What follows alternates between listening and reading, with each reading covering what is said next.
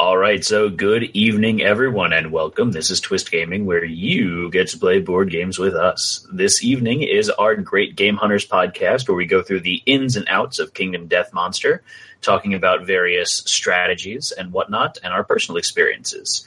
But who is the we part? This is Twist Gaming, joined with Mr. Fenn. So I'm Matt, and I'm joined with... Josh. And I've already had an introduction, apparently. Hello, everyone. I'm Mr. Fenn. The dulcet tones of Mr. Fenn.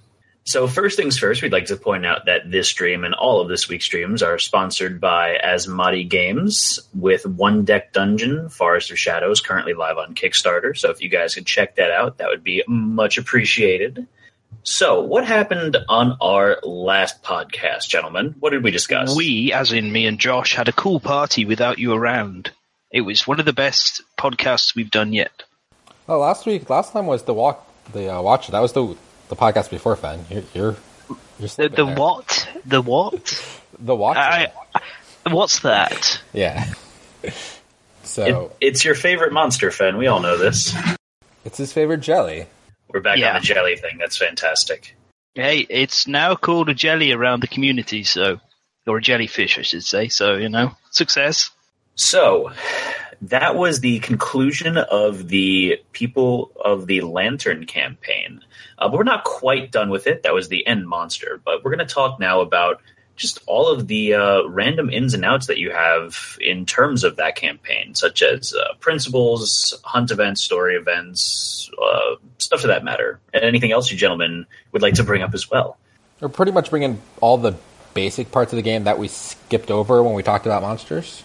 So all the innovation stuff, and it's not just for People of the Lantern, it's for all the campaigns.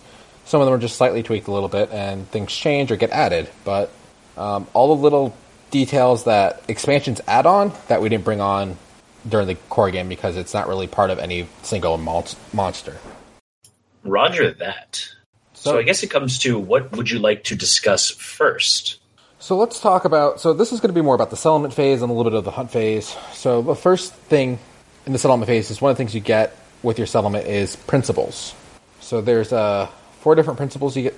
There's 8 different ones you can choose from. You get to pick 4. You get choices of 2 each time. So let's go start going down that list.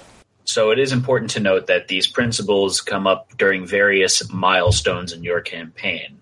I believe there's only one of them that's on a set lantern year, correct? And the rest come up with various checklist items? Correct. So one of them is when you have your first death. One of them is when you have your first child. One of them is when your society has grown to a population of 15. And then the last one is a timeline event. I want to say it's like 13 or 14. I'm not sure if it off the top of my head. It is actually year 12. Very close then. I was off a little bit. So as you brought up, the first principle that you get to choose is probably the first one that you're going to hit is the death principle, because it's Kingdom Death after all. You're probably going to wind up dying before you create new life. So with the death principle, we have 2 individual options to pick from, as we do with all of the principles. And this is, we can either be cannibals or we can bury our dead in graves. So what are the pros and cons of each one? What specifically do you get from them? If either one of you two would like to jump on that. So Cannibal gives you +1 survival, and then whenever someone dies, you get a basic resource. Where Graves is you get +1 understanding to all new survivors. And if someone dies during the hunt or showdown phase, you get 2 endeavors. And if someone dies during the settlement phase, you get 1 endeavor. So that is essentially... you get 1 bonus endeavor if someone dies, because you would normally get 1 endeavor for a returning survivor. Correct. But so if you picked cannibalism, you would miss 1 endeavor and get a resource. So from personal experience, I know what you pick most of the time. Fenn, how about you? Which one do you usually shoot for? I actually think between these two, this is probably the most close decision.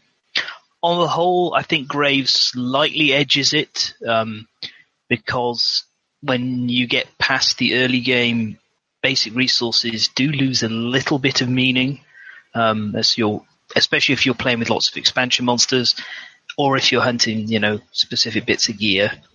But I think you can't make a wrong decision with these two. It's really what you're looking to flavor. I would say the +1 understanding puts Graves maybe 55% ahead, so 55%, 45. Like I say, I think either one of these is valid. And I'm currently playing with Cannibals for People of the Stars. That wasn't my choice. That was the group decision. And People of the Sun is Graves. So, we pretty much flip between either one. So in our personal campaigns that Josh and I have played, I think we started out our first campaign with picking Graves. Correct me if I'm wrong, Josh. I'm sorry, not Graves, Cannibalism. Yeah, correct. We did Cannibalism the first game, and we had a lot of death. We had a lot of resources, but we had no population, and we couldn't make babies, so we quickly died. Yeah, we didn't last particularly long. And to me, I don't know, personally, it seems that because you're not exactly sure what Endeavors is when you first play the game, or how valuable they are, you would probably want to gravitate towards Cannibalism. And also it's got the factor of, it's funny to be a cannibal. I think, ironically, Graves is actually the better choice for starting players because it does buffer you a little bit more against bad events happening, and Cannibals is slightly more advanced. I can see that. The Graves definitely does take a lot of sting out of losing someone because if you couple that with what we're going to talk about a little later on with the Protect the Young New Life principle, you're almost guaranteed, as long as you nail the augury, if you get love juice or something like that, it's another story. But it's significantly easy for you to replenish your population with the added endeavors that you're getting. I like both of these. I'm very happy with them. And I, as I said, I don't ever feel like whichever route my group decides to go, I don't think there's ever a wrong decision. And quite often when they say, which one should we pick, Fan, I go, either one is fine, whichever one you think is cooler. So they generally pick Cannibals. Yeah, just to note, though, one of the cool things is when you do Principal Death, you do get some extra benefits. And I kind of like the better roll on Graves. So basically you roll D10. On Cannibalism, 1 through 5, you gain a Fountain Stone, and all party survivors get +3 Insanity. A 6+, a nominated survivor, that survivor frantically tears the corpse open and drinks its blood. They decide that for every new creature they eat, they will become stronger. The survivor gains +1 permanent speed, which we all know we don't really care for speed. Where when you do Graves, it's 1 through 5. All departed survivors gain +1 survival, +1 understanding. The understanding is really nice, and that's for forced survivors. But 6+ is the survivor gets +1 permanent luck. Yeah, that's. I knew there was a slightly better table on Graves. I had forgotten what it was. And I mean, all right, you can now put that 60-40, I think, maybe even 65-35 towards Graves, because +1 luck in the early game is huge. All right, sorry about that, everyone. Slight disconnect there. So what were we talking about? The Principal Death and the +1 luck just makes that a little bit better to do Graves. Anything else to add to that as we got cut out just there? To be honest, I think that's pretty much it for that. It's fairly straightforward, but a pretty decent choice in either direction. All right, so the next principle we hit is going to be Principle New Life. That's probably the second thing you'll hit because you're going to make a baby. If you don't make a baby by year 12, you're going to have a hard time, and I don't think you can get Principal Society without actually making a baby. I mean, it might be slightly possible. You can, through certain hand events and through certain settlement cards, but kind of rare. So most of the time it's going to be a toss-up between New Life and Death as your first principle. Yeah. So New Life triggers when you make your first baby. It's so adorable. And you have two choices there as well. And that is going to be either Survival of the Fittest or Protect the Young. And it is worth noting that Survival of the Fittest got an update in 1.5 that makes it an actual worthwhile suggestion now. Because before, it was kind of trash without, going too off the deep end. So the original Survival of the Fittest is +1 survival. And then when you roll on the enemies table, you roll 2 dice. You pick the lowest result. The other thing was all newborn survivors get +1 strength. Now the 1.5 update makes it so all survivors get +1 strength, +1 evasion, and all survivors get a lifetime reroll that you can use at any time. And that last bit's really that really strong part that makes Survival of the Fittest actually usable. Yeah, I mean, well, the +1 evasion is fantastic as well, just because evasion is such a great stat to have. It keeps you alive. But having a lifetime oh crap reroll is super clutch, and you're going to use that to save you from death as long as you don't do anything silly. So essentially, you get a get out of jail free card on all of your survivors once in a lifetime. And then the Protect the Young. All this does is when you roll on the table, you get to roll 2 dice, and you get to pick which die you want to use. So you don't even have to pick the higher die if the lower one does something slightly better.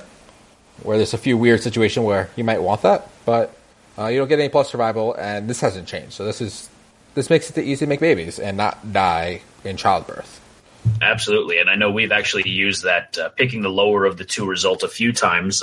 Once in our current campaign that we're playing on Twitch, because in the People of the Stars campaign, only a 10 is what gives you twins, or a 9-10.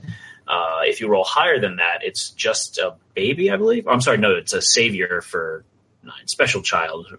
Regardless, you can use it to avoid having twins if you don't want more population, or if you want to pick a specific +1 strength survivor if you have certain innovations as well. So it comes in handy once in a blue moon.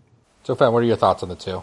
Well, I mean, pre-nerf, my thoughts are the decision is very... There's no decision whatsoever. Protect the Young, it is mathematically survival of the fittest will kill you.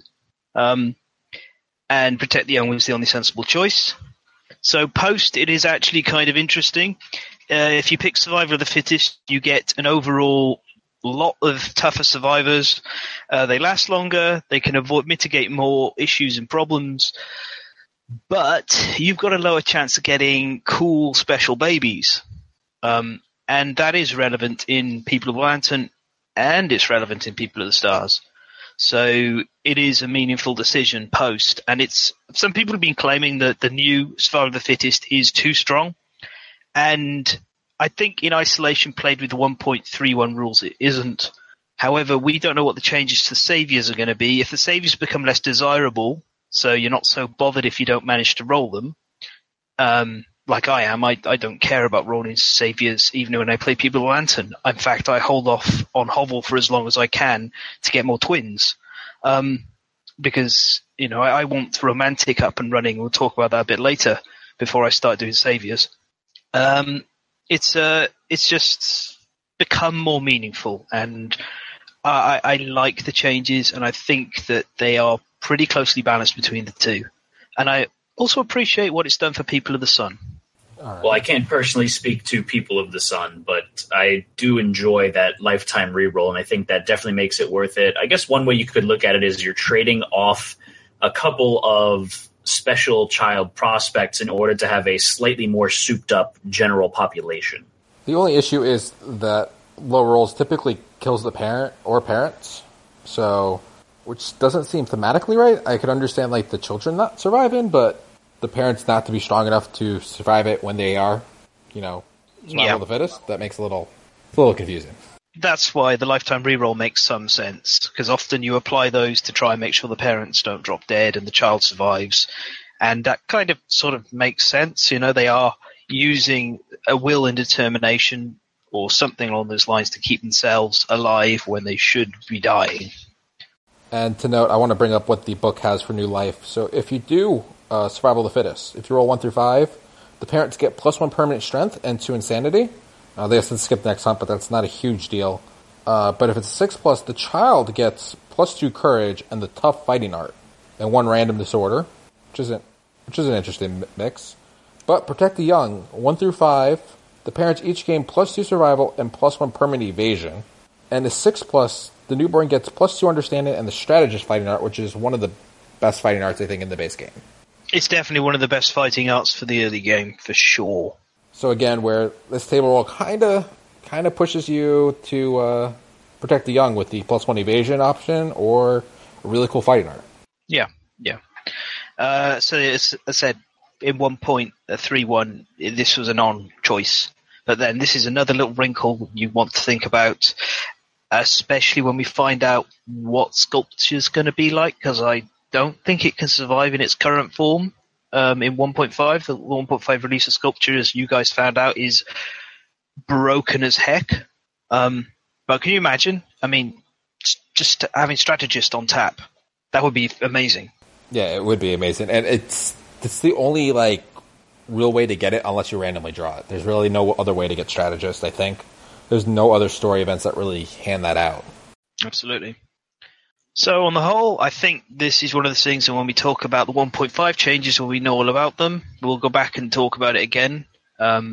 As it stands right now, if you're just playing 1.31 and you're not playing with the proposed changes from the Kickstarter, Protect the Young is pretty much your only choice, and you get to experience Survival of the Fittest when you play People of the Sun. Yeah, so next up, we're going to go into Society. So this is when you hit population 15. So you can either do a Collective Toil or Accept the Darkness, and this is where it's not a choice. Bone Witch. That's not that one, is it? Yeah, that's part of this. So if you do Collective Toil, what it is for every 10 population you have, you get +1 Endeavor, which seems interesting. And then we have Accept the Darkness, which is +2 to all brain trauma rolls, which means you can't really die easily from brain trauma anymore. The only way to die from brain trauma would be to have 3 disorders and then roll a 10, correct? Correct. And then I'm going to mention what happens in the book with these two. So in the book, if you pick Collective Toil, Bone Witch is going to happen. You get -1 population. Ooh. And Bone Witch comes in 3 years. Then you roll D10 on a 1 through 5. 4 survivors get +5 survival, which is really nothing. 6 through 10, 1 survivor gains a secretive disorder. It can't be removed for any reason. In addition, they get the Timeless Eye fighting art. Neither of those are great. Unremovable secretive is horrific. Yeah. And Society, so Accept the Darkness, 1 through 5. 4 survivors get 10 plus 10 is Sanity, which could be nice. And then a 6+, you gain the Quixotic Disorder. It cannot be removed for any reason. In addition, gain the Leader and Orator of Death Fighting Arts, which is an interesting combination. So, well, Quixotic is nice. Well, this one's an absolute non-decision. Collective Toil doesn't do enough to mitigate the Bone Witch and the kind of rubbish gains from the dice table. Accept Darkness is actually meaningful. It can help mitigate one of the more annoying ways to die, brain trauma, which can hit you very badly in all sorts of different places.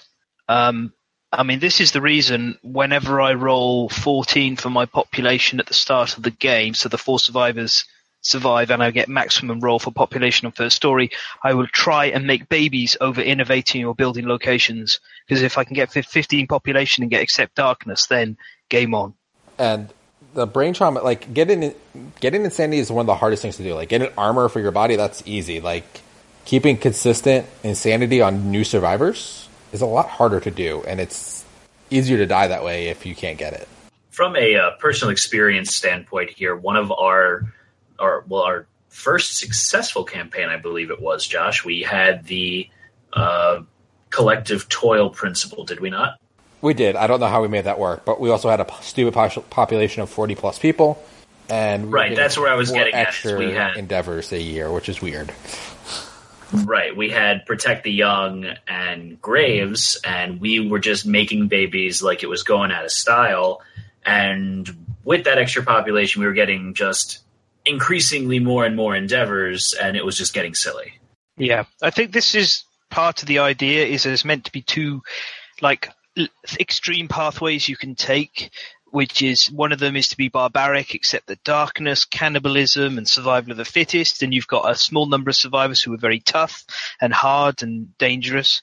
And then the other flip side is you've got this bunch of softies who have a giant pile of people they just chuck at all the problems and just go, we can make more. The thing is, of course, we're picking a pathway between where we want to go in those, and as a consequence, it doesn't quite work out their way. But I do think there is a valid route of building huge population and doing Collective Toil and all of that kind of stuff. It's just, I think you get to do less cool stuff when you take that route. And Bone Witch can happen, and that has scarred me for the rest of my life. So let's talk about Bone Witch, because we're talking about events, and that's what triggers. This is one of the things that triggers Bone Witch. So, Bone Witches. One day, the exile emerged from the darkness. The settlement worried at the sound of her wailing chants. Everyone feared that mystery kept her alive in the darkness all these years. Some could not resist asking. All non-death returning survivors gain 3 insanity. Insane returning survivors are inexplicably drawn to the Bone Witch and must endeavor at the witch camp. Otherwise, during the settlement phase, any survivor may endeavor at the witch camp if they choose. So, I know, Fen, you have your way to work around this is you make sure everyone that goes out is death when they go to fight something this year. Or I kill them all off. Or you kill them all off. Yes, that's... I absolutely have done that. I've just sacrificed a whole lantern year to get rid of the Bone Witch because I really rate romantic, which is we'll talk about in the next bit. Yeah, so, and even if you don't have your insanity up, she gives you insanity to make you insane. And then she's going to make you waste all your endeavors there. So, it's pretty much all you're going to be able to do that year, too. So, she kind of screws you in both that ways. But the worst is, everyone has to roll on this table. Not just one person, everyone. So, I'm going to start from the top and go down. Let's start with the good stuff. All right, so you roll an 8, 9, or 10. The Bone Witch sends whispers of horrors and wonders she has seen, arming you with the valuable wisdom. Gain +2 insanity, +1 understanding, and the following ability. Homing Instinct. Add +5 to your roll results on the Runaway Story event. Fen, do you run away in your fights? Ever? Really? I almost never bother building pictographs. I think I've built it like once or twice because normally it's low priority for me. I know there's a lot of interesting events that can trigger off it on the hunt chart, but yeah, I don't. I mean, there's a strategy that when we get to the Slenderman podcast where I do run away and I will talk about it.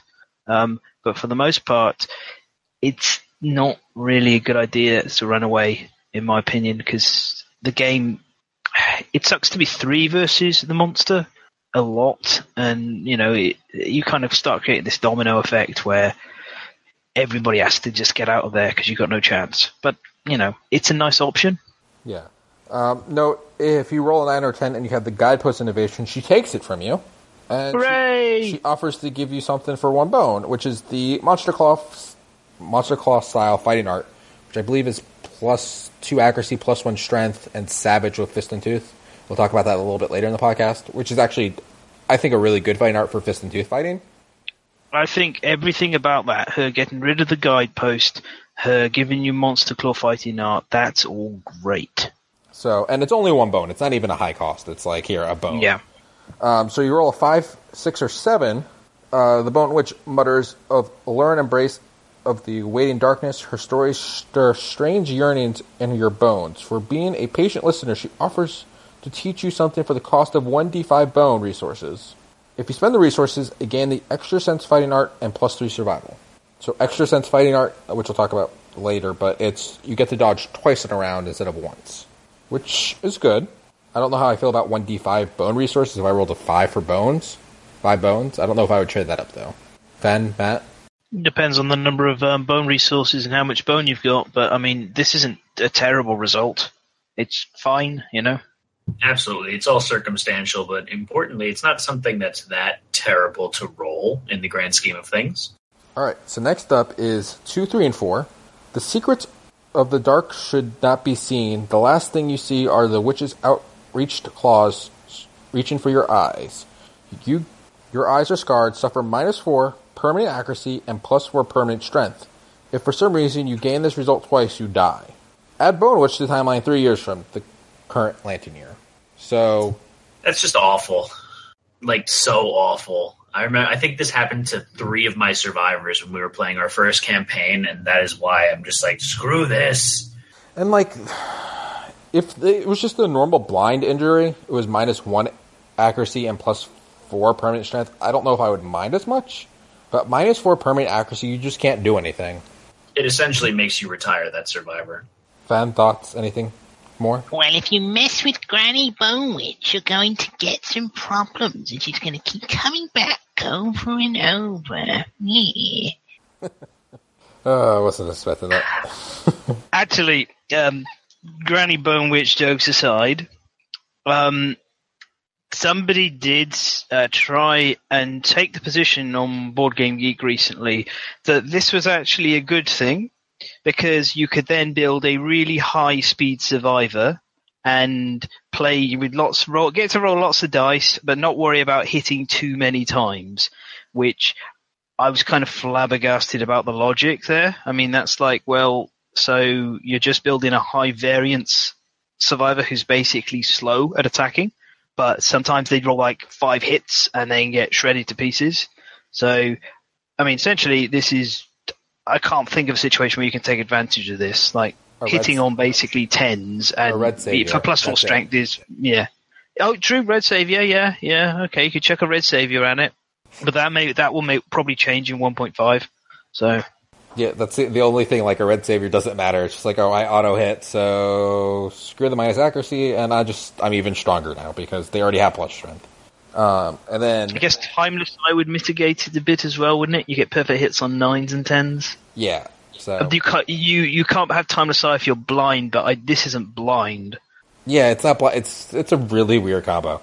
So let's go to a 1 result. The Bone Witch never forgave her exile. Her burning hatred lit the dark brighter than any lantern. With jagged teeth and gnarled claws, she attacks. You manage to escape, but the wounds she inflicted continue to burn. Suffer -1 permanent strength, -1 permanent accuracy, and skip the next hunt. That's better than the 2, 3, and 4. Like, she doesn't come back, does she? No, she does come back.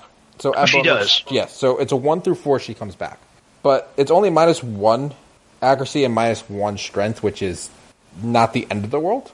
Where -4 accuracy is pretty much the end of the world. Yeah. This is one of those things where it really looks like when they were first designing the game, they weighted strength a little bit more heavily than they should have. So I feel like that's why this is a 1 result, because +4 strength is, that's going to make up for the accuracy, but -1 strength, that's going to kill you. No, I wish Zenith was still in the chat. And he doesn't appear to be in the list anymore. So yeah. He could explain why. Yeah, the game's seen this really heavy strength a lot, and I think that's why they thought, protect the survival of fittest was really strong, where +1 or 2 strength didn't really matter. There was so much other gear and stuff to mitigate it that it's probably, besides speed, which I really don't care, I really don't care about strength too much. I care more about evasion and luck and accuracy. Yeah. And then yeah, absolutely. There seems to be a lot of fingerprints in this game that suggests during playtesting they preferred high speed, high strength, quite sort of chaotic ways of playing. I believe you said that you knew that they were playing with Survival of the Fittest for quite a while, mostly testing that way. And so they were playing like a very short-lived, chaotic kind of drop-dead sort of game, which of course the community has shied away from and moved towards a safe, dependable, accurate, strong, hard-hitting sort of methodical way of dealing with things, which is the only way at the moment that you can experience the high-level content. Really, you can't get to there if you're going to be throwing a whole load of dice at a Phoenix or something like that. Absolutely. It definitely shows in that gameplay. But yeah, consistency is key. All right, so we brought up the Bone Witch, so let's go into the last principle. We have Conviction. So this is either Barbaric or Romantic. So Barbaric is +1 survival. Well, real quick, Josh, when does this one trigger again? This is year 12. So this is +1 survival, and all current and newborn survivors gain +1 permanent strength. So this is where they're like, oh, more strength. Everyone loves strength. Next up, we have Romantic, which is +1 survival limit, so they both do that. You may innovate 1 additional time during the settlement phase. In addition, all newborn survivors get +1 understanding. So 2 very, very different choices. So I'm going to go to the book and see the other things they give you. So if you choose Romantic, you're going to get the Bone Witch again. Boo. And you roll a die on a 1 through 5. Departing survivors get +1 permanent luck and the Prey disorder. I don't recall what the Prey is off the top of my head. 6th plus, one of your survivors gets Legend Caller once per lifetime on the hunt board. After Omal Darkness, instead of rolling a random hunt event, they could use 53 as your result, which we'll talk about later, what 53 is. Woo! And though if you do Barbaric, you get Hands of Heat added to Timeline, which is an awesome event, which we'll talk about right after this.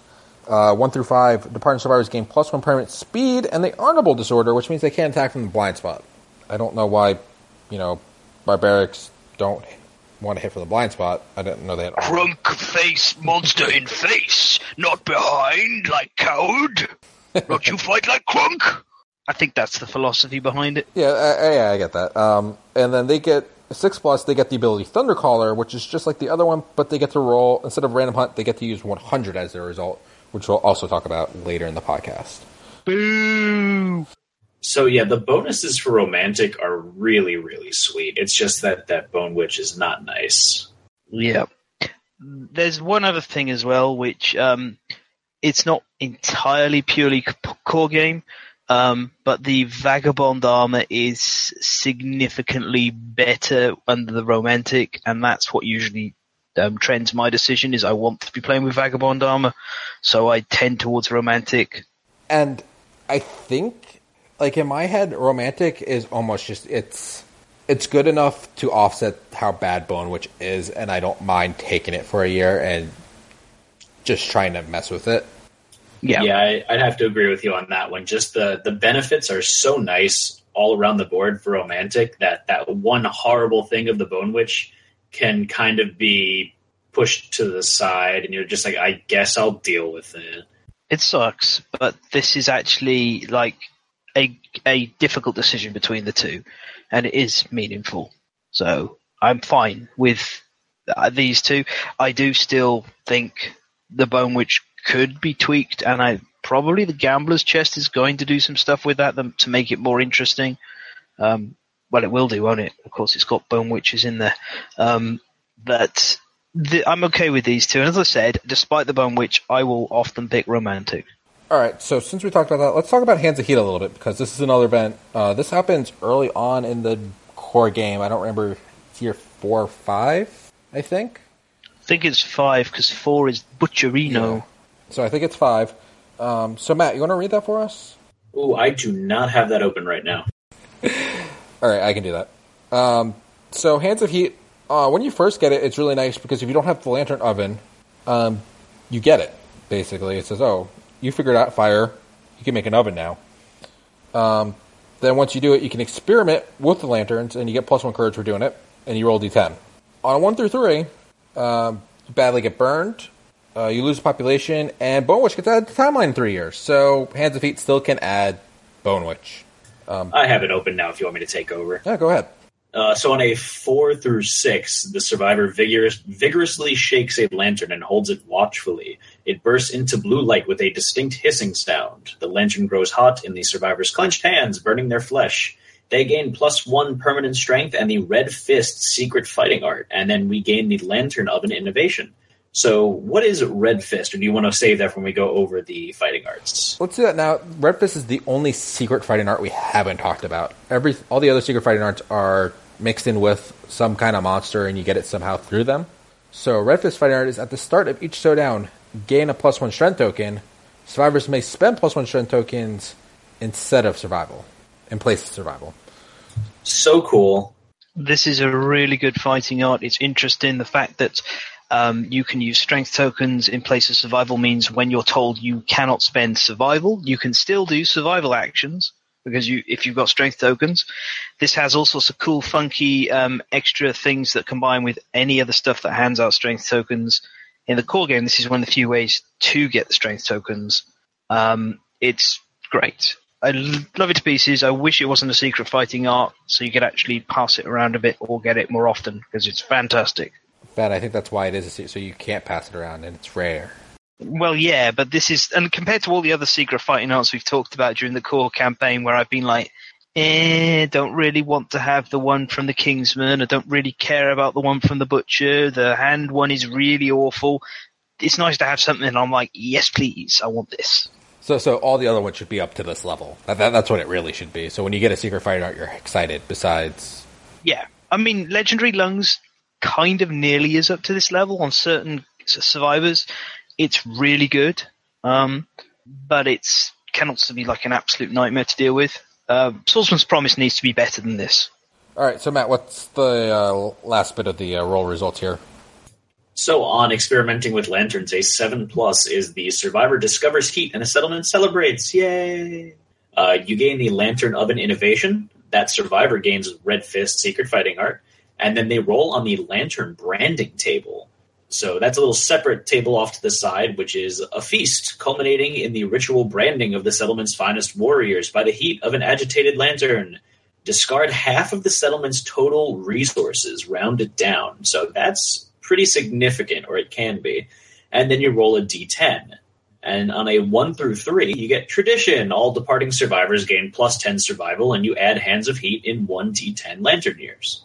So the worst option there is you get to do Hands of Heat again. On a 4 through 7, Branded Feet, you gain plus 1 permanent speed. I don't know if I'd be particularly happy about losing half of my settlement's resources in order to get plus 1 speed on a character. Even better, why does branding your feet give you plus 1 speed and not plus 1 movement? Yeah, that makes sense. And it would be interesting because movement's quite rare and actually does have some applications when you can move 6. Actually, yeah, that would be pretty cool if you got plus 1 movement from that, because that is, as you were saying, such a rare stat increase. And I'd like to see that more in the game, just because it's interesting. It is interesting. You actually need extra movement to make the green armor have its ultimate ability unlocked. So, that's a damn hard to achieve at the moment. So it's like, yeah, I don't know. I don't understand the branding of the feet for extra speed, and I feel like that may have been a translation error. But, I mean, that's what we got, and we all know how we feel about having extra speed.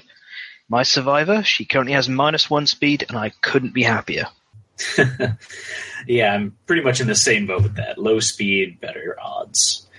So then with an 8 through 9 on that table, you brand your hand, and you gain plus 1 permanent strength.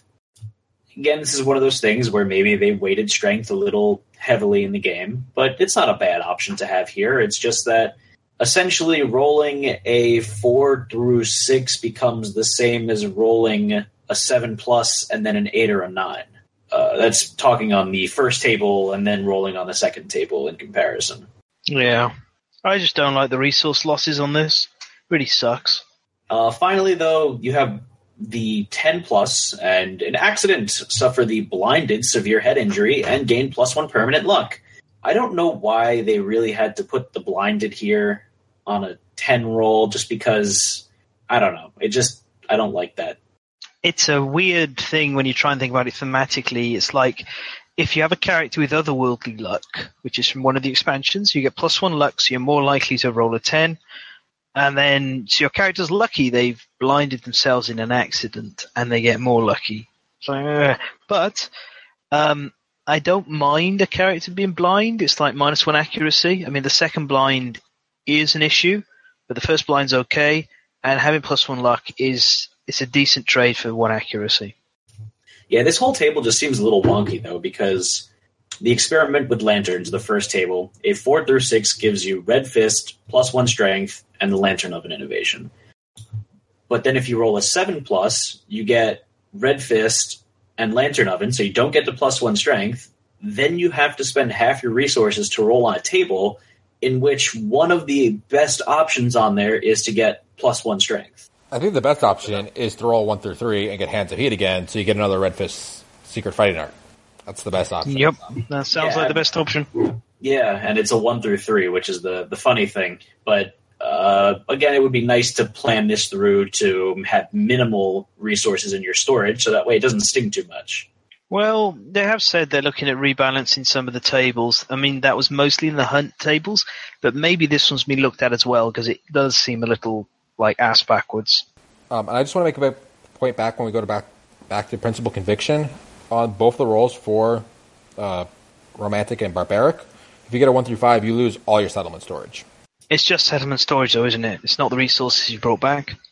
Oh, sorry. It says lose all resources, including the storage. Yep. That's what I thought. Yeah. It's that's just, you have to roll with that, and you have to deal with the fact that when you get to this lantern year, you may not have any resources. So make sure you have spent everything you can before you get to it. Yeah, so, well, the thing is, if you go Romantic and you lose 10 resources, that's where you get your plus 1 luck and the Prey Disorder, so maybe you want to lose 10 to get 4 survivors plus 1 luck? Yeah. Prey Disorder isn't too bad. It's you can't spend survival unless you're insane, so it's like not great, but, you can mitigate it. So yeah, I could live with that. It's another reason why I like romantic. All right, so that's everything on principles. You guys ready to move on? Absolutely. Indeed. So next up, I have just a couple generic story events that really aren't pulled up anywhere. So we have the basic age story event. So when you age up, I don't know how much we want to really talk about it. It's mostly +1 stats, or you get fighting arts. You guys want to go a little deeper any of that, or there's pretty much that's it. There's nothing you can really control here. There isn't. I mean, basically, you're rolling on a table. The table shifts around a little bit in a kind of it's clearly a nonsensical fashion the way it moves around, because everyone in my groups, whenever they level up, they're always confused when they get to like 2 and 3, and they don't understand why the numbers have shifted, and they don't feel they've shifted in any beneficial manner. And on the whole, most of the time, this is gain of fighting art, which I'm okay with, although it's very random. There's no real strategy. You kind of just roll with the punches, and sometimes you roll really well and come out of it with great stats. But I think it's telling that my ageless survivors, I don't bother aging them. So I value having low age, for a reason we'll talk about later, over gaining more stats and more abilities through this random table. Yeah, the stats here aren't even particularly great most of the time, unless you've managed to get someone to Lucky Elder. Most of the time you're just going to get a fighting art, or, as we said, a strength, and it's, yeah. Yeah, and Lucky Elder, unless you are ageless, is like, oh wow, unless you're going into the very final fight of the entire campaign, or a really clutch, important situation, you can't really take too much use of it. All right. Next up I had was Intimacy. This is just the table we roll on for kids. Some things to note. So 1, both parents are dead, or they walk off into the darkness. They're essentially dead. Yeah, they're essentially dead. 2 and 3 are the female dies in survival with the child, and the male mourns, gets a random disorder, and +3 insanity. Otherwise, 4 through 6 you get +1. 7 and 8 you get +1, and the parents get a +10 survival. If you have beds, that baby also gets +1 strength. I don't know how that works. Making babies on a bed is hardier, I guess, right? I would suggest the baby is born on the bed, maybe, and so it has a softer landing, so it doesn't break its pieces while coming out, maybe. Break its pieces. I'm stretching for some explanation because I don't have one. It's just a benefit for bed, really. I don't think there's a logical reason for it. It's just kind of balance. I would then bed to be like a +1 to your roll result or something. That would be more interesting. And mitigate... We've got that. That's face painting. Yeah, that's face painting. All right. And then 9+ is you get twins, and you get +2 population, which is really nice. But if you have Hubble, you get the Birth of a Savior, which is our next story we're going to go into.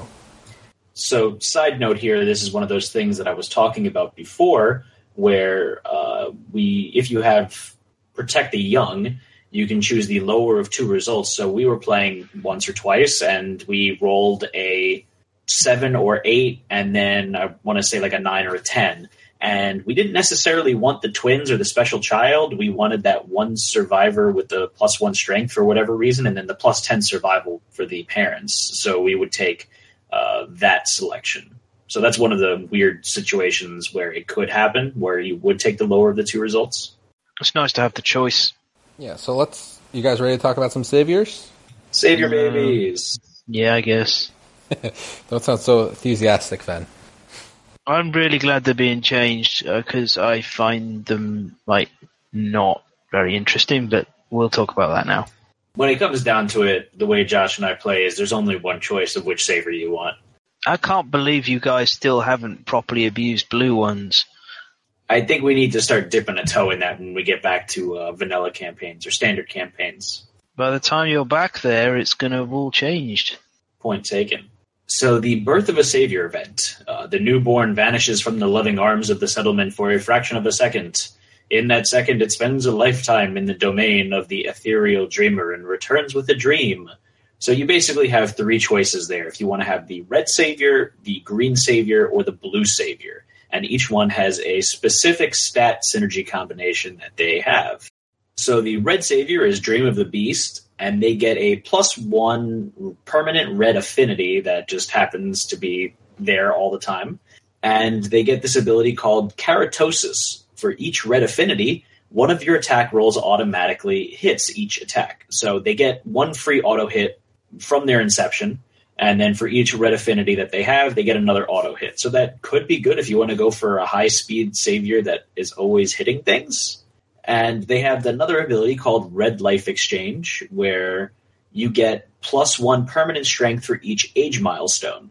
And as with all of the saviors, you gain 3 additional Hunt XP whenever you gain a Hunt XP in the Aftermath. So they age up 4 times as quickly. Indeed. The general consensus, and the community seems to agree with this, is the red ones certainly do not go faster. And this is kind of the worst of the 3 choices. The extra strength seems to generally be meaningless. The auto hits, again, not that meaningful. Especially as there's actually some items and gear items that get screwed up and lose ability. Well, don't get screwed up, but they lose bonuses if you're not actually making the attack roll. This really should have been like, maybe they always count as perfect hits or something like that. It could have done with a little bit more punch. But again, as we're sort of noting here, it seems like strength has been valued more highly by the design team than it has been by the community. All right, so that's the red savior. Let's hop on over to the green savior. And this is going to be the Dream of the Crown. So the newborns gain 1 green affinity permanent to add on to everything. And they have an ability called Dorminatus, which is when you depart, gain 1 armor to every hit location for each green affinity that you have, which is silly awesome. On top of that, too, they have Green Life Exchange. So again, they gain experience 4 times as quickly. But for each age milestone, they get +1 permanent evasion. And we all know how nice evasion is. Evasion is probably king of the stats overall, especially in the late game. You can neuter some incredibly dangerous monsters. And in fact, I think most of the really successful late game parties owned by the various members of the community who do the really crazy shit include survivors and sometimes saviors with very high evasion. And they basically use their armor to mitigate the reactions and evasion to mitigate attacks. This is very clearly the strongest of the 3 savior abilities. So much so that even though we are playing People of the Stars on Thursdays, when we got our hands on the ability to gain saviors, every player chose Dream of the Crown. Yeah, I believe that. I mean, it's really hard to die to a monster when they can't hit you. Yeah, heck, having 3 tanking characters with 9 evasion is ridiculous. And we're going to go into our personal experiences with various saviors in just a second. But let's finish up with the blue savior, which is the Dream of the Lantern. And the newborn gains +1 permanent blue affinity. So this is the blue savior. And they have their ability called Lucerne. I probably butchered that one. But for every blue affinity that you have, your ranged weapons get that amount of range, and your melee weapons get that amount of reach. So you get to attack 1 additional space away for each blue affinity you have, essentially. And finally, it has Blue Life Exchange. So for each age milestone that they have, they get +1 permanent luck. And I can see why you question why we haven't tried playing with a blue savior quite as often as we do green, because of how highly we value luck in this game. Yeah. Sometime, and it's probably not going to happen because of the changes, but it's a real shame. Actually, thinking about it, do you have the Lonely Tree in People of the Stars right now? Yes, we do. Yeah, you've got a small chance of maybe getting your hands on what you need to make a blue savior with Cyclopean armor, and that is quite amusing. It's very amusing, actually. I'm assuming that means they hit from basically anywhere on the board, then. And they've got about usually 7 or 8 range on melee weapons, not anywhere on the board, because it's kind of hard with Cyclopean armor to get that high on the number of affinities. Usually cap out around 6 or so, but still, it's a lot of fun. What if you put it on a bow? Like the Phoenix bow, which has 9 range? then you can go farm the level 3 Dung Beetle Knight because you don't have to worry about his damn trap anymore once again because you've got more range and he's got movement. And Zenith can make sad faces. We kind of did that once before. Yeah, you did it to the level 1 or 2, didn't you? Because that guy only has 7 movement. The level 3 has 8. And so he actually catches the Vespertine. It also doesn't stack on top of the range. It's an alternate. So you need to get to 9, which is actually quite hard. It is. It's possible, but it's hard. Yeah. So there's some interesting things. So sadly, I don't think it works with the Death Mask, which is a really cool item. Yeah. There is one thing which I think is worth noting here. It is possible in the game to get more than one of these savior abilities on the same survivor. If you do it and they don't have ageless, then they are going to age very quickly because each of these exchanges has a different name. So for each one you have, they're going to gain an additional 3 hunt XP.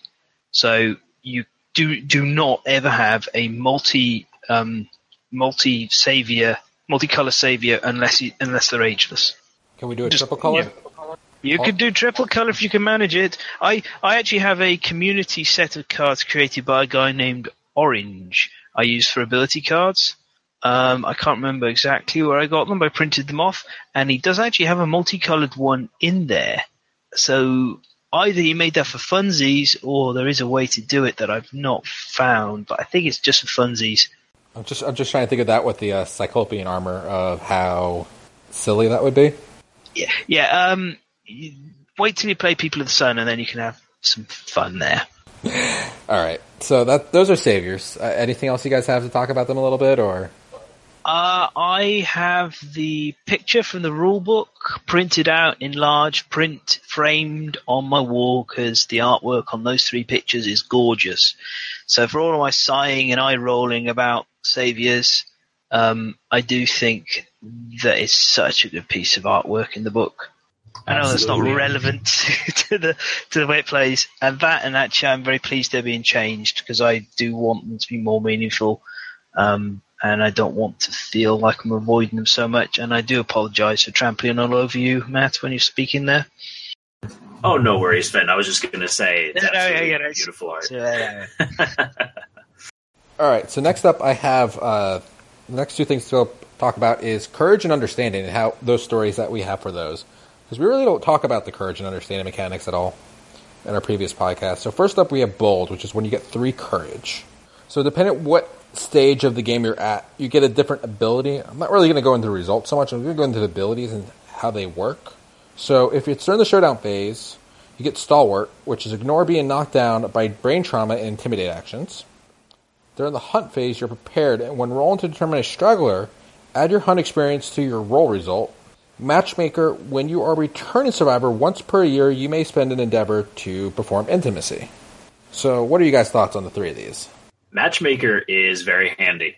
I think that's how we spammed so many people in that one campaign. We had a few survivors with Matchmaker that we kept taking out on hunts and forcing intimacy to go on, and with Protect the Young, it was just an obscene amount of survivors eventually. Yeah. Essentially, Stalwart is kind of marginal in its abilities. I mean, it's not terrible. Triumph is rubbish. Hunt Phase Triumph, Prepared, is rubbish. And Matchmaker is probably the best of these 3. And it's got a great picture as well. It's got a picture of Lucy shoving some young survivor with some flowers off towards a romantic encounter. Matchmaker, matchmaker, make me a match. So, Matt, you wanted to see the truth for us? This is when you hit your 9th checkbox and you get full courage. Sure thing. Give me 1 second to get myself over there. Okay, so see the truth. You suddenly recall meeting a strange masked man who for a moment opened your second eyelids. What you saw filled your mouth with the taste of your own death. You get blinded, and then you taste death. If you are already blinded at least once, you don't suffer it again, so it doesn't force you to retire, essentially. And then on a taste death, you roll a d10. On a 1 to 2, you get... when your second eyelid is opened, the veil of darkness is lifted. You recall looking at the sky and viewing a horizon of titanic faces. Each face is different and peers at a different part of your body. Gain the weak spot disorder and the following ability. Sweet Battle. You may surge without spending survival. If you do, the action must be used to activate a weapon. So, did you just say desurge? What? Did you just say D instead of the? Maybe. Carry on. So, free surges, as long as you attack something, is pretty awesome. And if you have Graves, you get to do Sweet Death on a 3 and 4 as well. 3 through 8 is the generic one in the middle called Bitter. And that is when your second eyelid's opened, everything looks the same. There was no wonder and no mystery. Death was simply everywhere. A bitter flavor filled your mouth as you accepted your harsh reality. You gain the Berserker fighting art and the following ability. Bitter Frenzy. You may spend survival and use fighting arts, weapon specializations, and weapon mastery while frenzied. And that could be super duper handy. And then finally we have Sour Death, which is a 9 or 10, or a 7 and 8 also if you have Cannibalize. And that is when your second eyelids open, you saw thousands of small life forms swimming through the air. They crawled over you, stealing tastes of your sweat and blood. Death was near, and you wondered how your fear tastes. A puckering sour flavor filled your mouth, and you decided that you must never die. Gain the following ability. Sour Death. When you are knocked down, you may encourage yourself. If you do, gain +1 strength token. The Sour Death is just not nearly as good as Sweet Battle to me. Would you say it's sour? No, Josh. Just no. I can't do the bad puns? It's making me salty. Orphan, what were you going to say? I was going to say, actually, I think all three of these are very good and they have their own place within the game. Sweet Battle is the most simplistic of all of them to use. It's particularly what you want on DPS characters. It's phenomenal when combined with Blood Paint, which, as you know, I can't get enough of. That sweet, sweet Blood Paint. Give me them bladders. So, Fed, you take Sweet Battle, you take Blood Paint, and then you add a Forsaker Mask to it. Absolutely. We have that. We have that on an Acanthus Doctor. It's pretty good. Although we had to get rid of the weak spot disorder, which, because we had old drums, we could manage. Then Bitter Frenzy, well, not incredibly amazing. Because Frenzy, it's not fantastic. There is a couple of circumstances this is incredible, and one of those is when you got the Perfect Slayer. You want Bitter Frenzy with Perfect Slayer. This is how you unlock its full potential and really get to go to town, and it's one of those situations where you don't mind that the weapon has high speed because it hits like a freaking truck. I think it is a perfect truck. Absolutely. And Sour Death is significantly better than it looks the first time. Of the three, on most survivors, this is the one I would want. Being able to encourage yourself is very useful, and the strength tokens have combinations with things like the a Red Fist. So a survivor with Red Fist and Sour Death, amazing. And also, there are certain other things that benefit from strength tokens, and I believe you guys got one of them in one of your recent play sessions. Yeah, I got a really cool crown from the Sunstalker that I can't use without a strength token, so... Yep. Time for a Sour Death. This entire table's fantastic. The main issue with the whole thing is the blinded severe head injury. That's like the price you pay. And, weak spot disorder can be problematic at times, but for 90% of characters, except for like Leyline Walkers and Acanthus Doctors, they're absolutely happy to have a Sweet Battle. It's all good. All right, so next up we have the Understanding stories. So first up's Insight. So Insight is, if it happens in a showdown phase, you get Analyzes. At the start of the survivor's turn, if you are adjacent to the monster, reveal the top AI card and place it back on top of the deck. During the hunt phase, you get Explore. When you roll on the investigation table, add +2 to your roll results. And settlement phase is Tinker. When you are a returning survivor, gain +1 endeavor to use the settlement phase. I love almost all three of these. These are all actually really good. They are absolutely fantastic. And also, if you look at the tables, there's a lot of gaining of accuracy, gaining of movement, gaining of evasion. I think, Epiphany on a 10, you get +1 permanent strength. Epiphany on Tinker, the Tinker result, which is the settlement phase one. But then the rest is these are premium stats. These are fantastic. And also, I love the artwork. You've got Alistair glaring at the monster. You've got Urza peering through the darkness and cobwebs, and you've got Lucy just playing around with her head as she does. Yeah, I like Analyze is nice. You don't need to do Rawhide Headband. You can kind of see at the beginning of turn, do I need to get rid of this card? What can we do now? What's coming up? It's just really strong. The Explorer for +2 on roll results on hunts pretty much mitigates a lot of death rolls. Yeah, and it allows you to hit some of the really rare stuff as well. It's very good. And then Tinker is just another endeavor. We had a lot of survivors that were Tinkers and Matchmakers, so they were just coming back with free babies, basically. Yeah, that kind of happens. That you're quite likely to get to Tinker quite a bit. It seems to happen unless you're looking to do Understanding Abuse. It's very common to get Tinkers. All right. Matt, you have anything? Just echoing exactly what you guys said. Those are all very thumbs-up results. Yeah, I think it's actually quite hard to get the Explore one. I think is the rarest of the three. So Matt, you want to do White Secret first? Go ahead, Fan. No, I was just going to say that it's actually been a little while since I've encountered these because so much of what we do is playing as People of the Stars, and those two tables get replaced. So I've forgotten how good Insight was. All right, so White Secret, that is when you max out your understanding, and as a dream buried deep in memory suddenly surfaces, you feel her hot breath bathing your ear, hissing whispers. She had come to you bearing the secrets of the world, and you had merely forgotten until now. So you get Lunacy and Remember the Story. So Remember the Story is you roll a d10, and on a 1 to 2, which extends to a 3 and 4 also if you have Romantic. Yeah, this is my favorite on this table. I feel like it's probably going to be yours as well, folks. But that is the story of the Ageless Man. So whoever rolls this is going to gain +1 permanent accuracy, +1 permanent strength, and most importantly, ageless. So if you want, you can no longer gain hunt XP if you don't want to, and you can hunt if you're retired. Which we made 4 of 2 weeks ago or something like that. Sorry, how about now?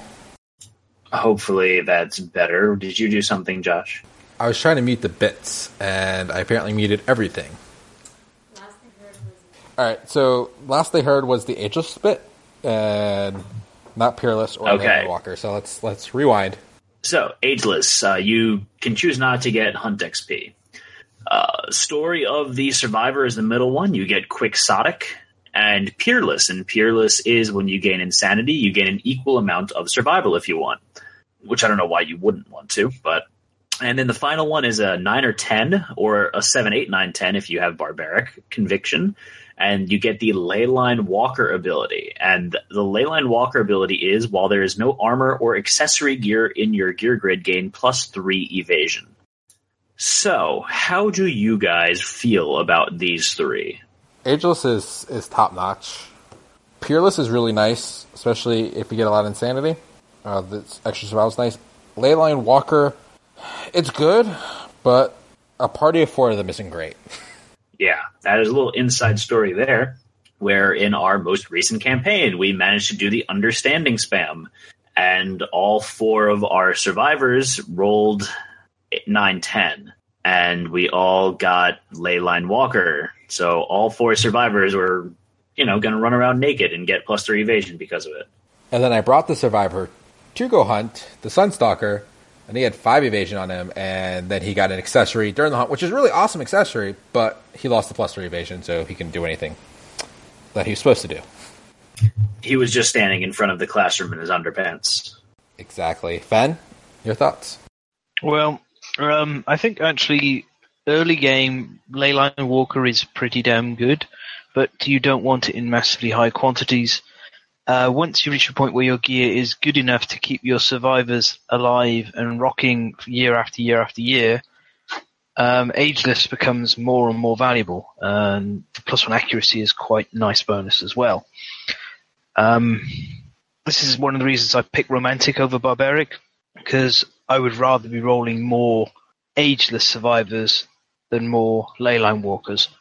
I will say I think Leyline Walkers get a lot stronger with expansions added in. There are some expansions in particular that really help compound it further, because if you've got 3 evasion and you can put another 4 evasion on it or so, or whatever else, it gets very powerful. It's also not bad to be a Leyline Walker Savior, although you will not, Green Savior that is, although you will not last very long. But going ahead in the future, given that apparently Saviors aren't going to be allowed to become ageless, from what I've gathered, it may be like Leyline Walk Green Savior Leyline Walkers may become like premium. So, the one thing is I don't really like Peerless. I don't think very much of it. It's kind of a meh ability. It has some benefits with like turning the leather mask into plus survival when you leave and things like that, but it's just not exciting. It's just solid. All right. Anything else on that, or are we going to go into our next section? Let's keep on moving. All right. Next up, we're going to talk about settlement events a bit. There's a bunch of these. We're going to go through them kind of briefly. We're going to hit some of the bigger major ones and talk about them a little bit more, but there's not too much to them. So first up, I'm just going to grab these kind of randomly from the stack I have. So first up, I have Hunt Reenactment.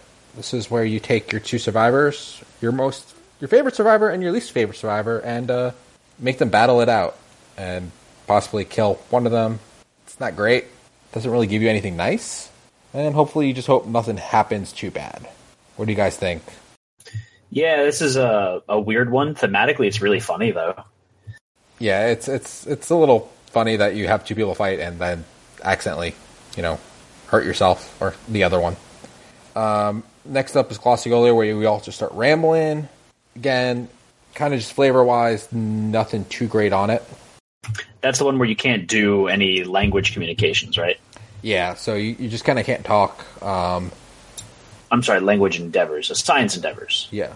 So, yeah, there's some kind of cool things in there. Like, so if you roll like an A+, you get +2 understanding, and you get the title Father of Words, since you can still understand everything. And it kind of fixes it, but it's an interesting mechanic. Next up, we have Strangers in the Dark, which I think this is a fun event because you find this random stranger typically.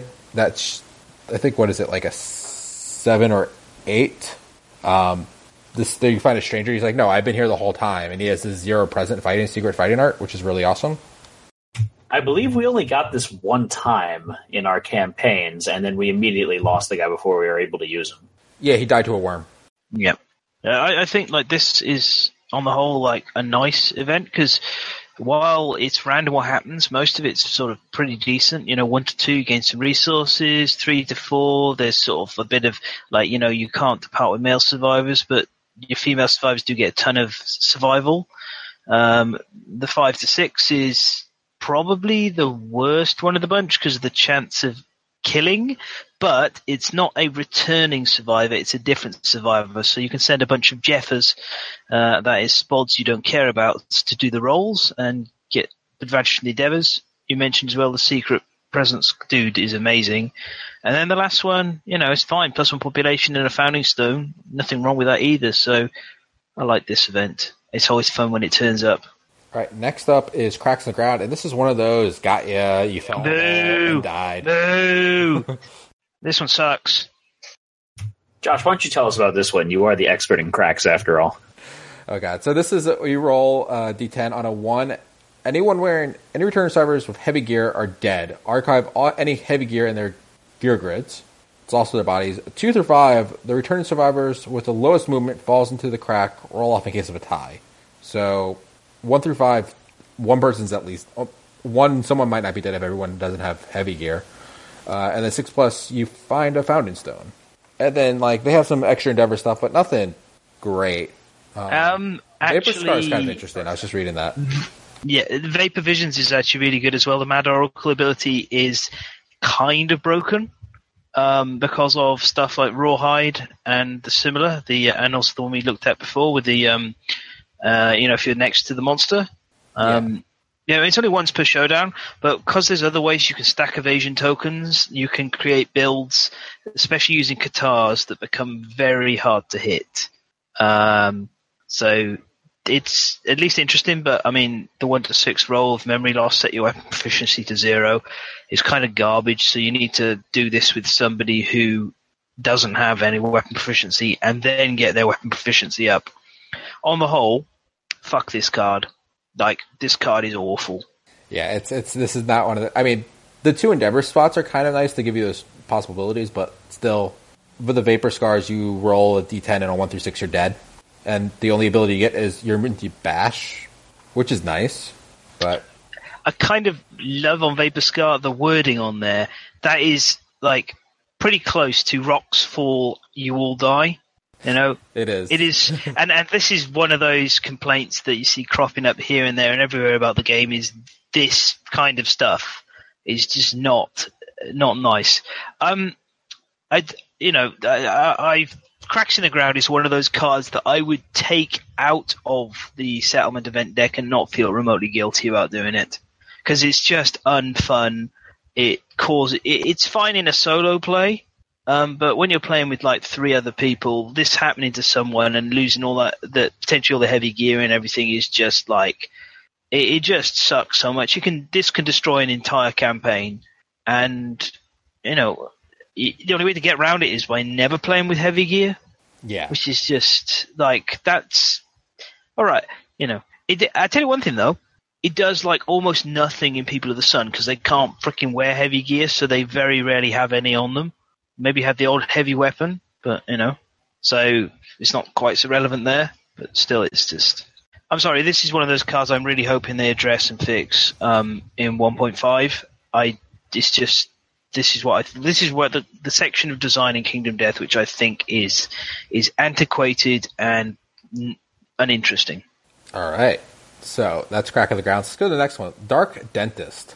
I like the thought of this card. I don't like how the cost. I don't like the roll afterwards, and the benefits aren't great. So Mend Bones, it costs you 3 bones or a skull.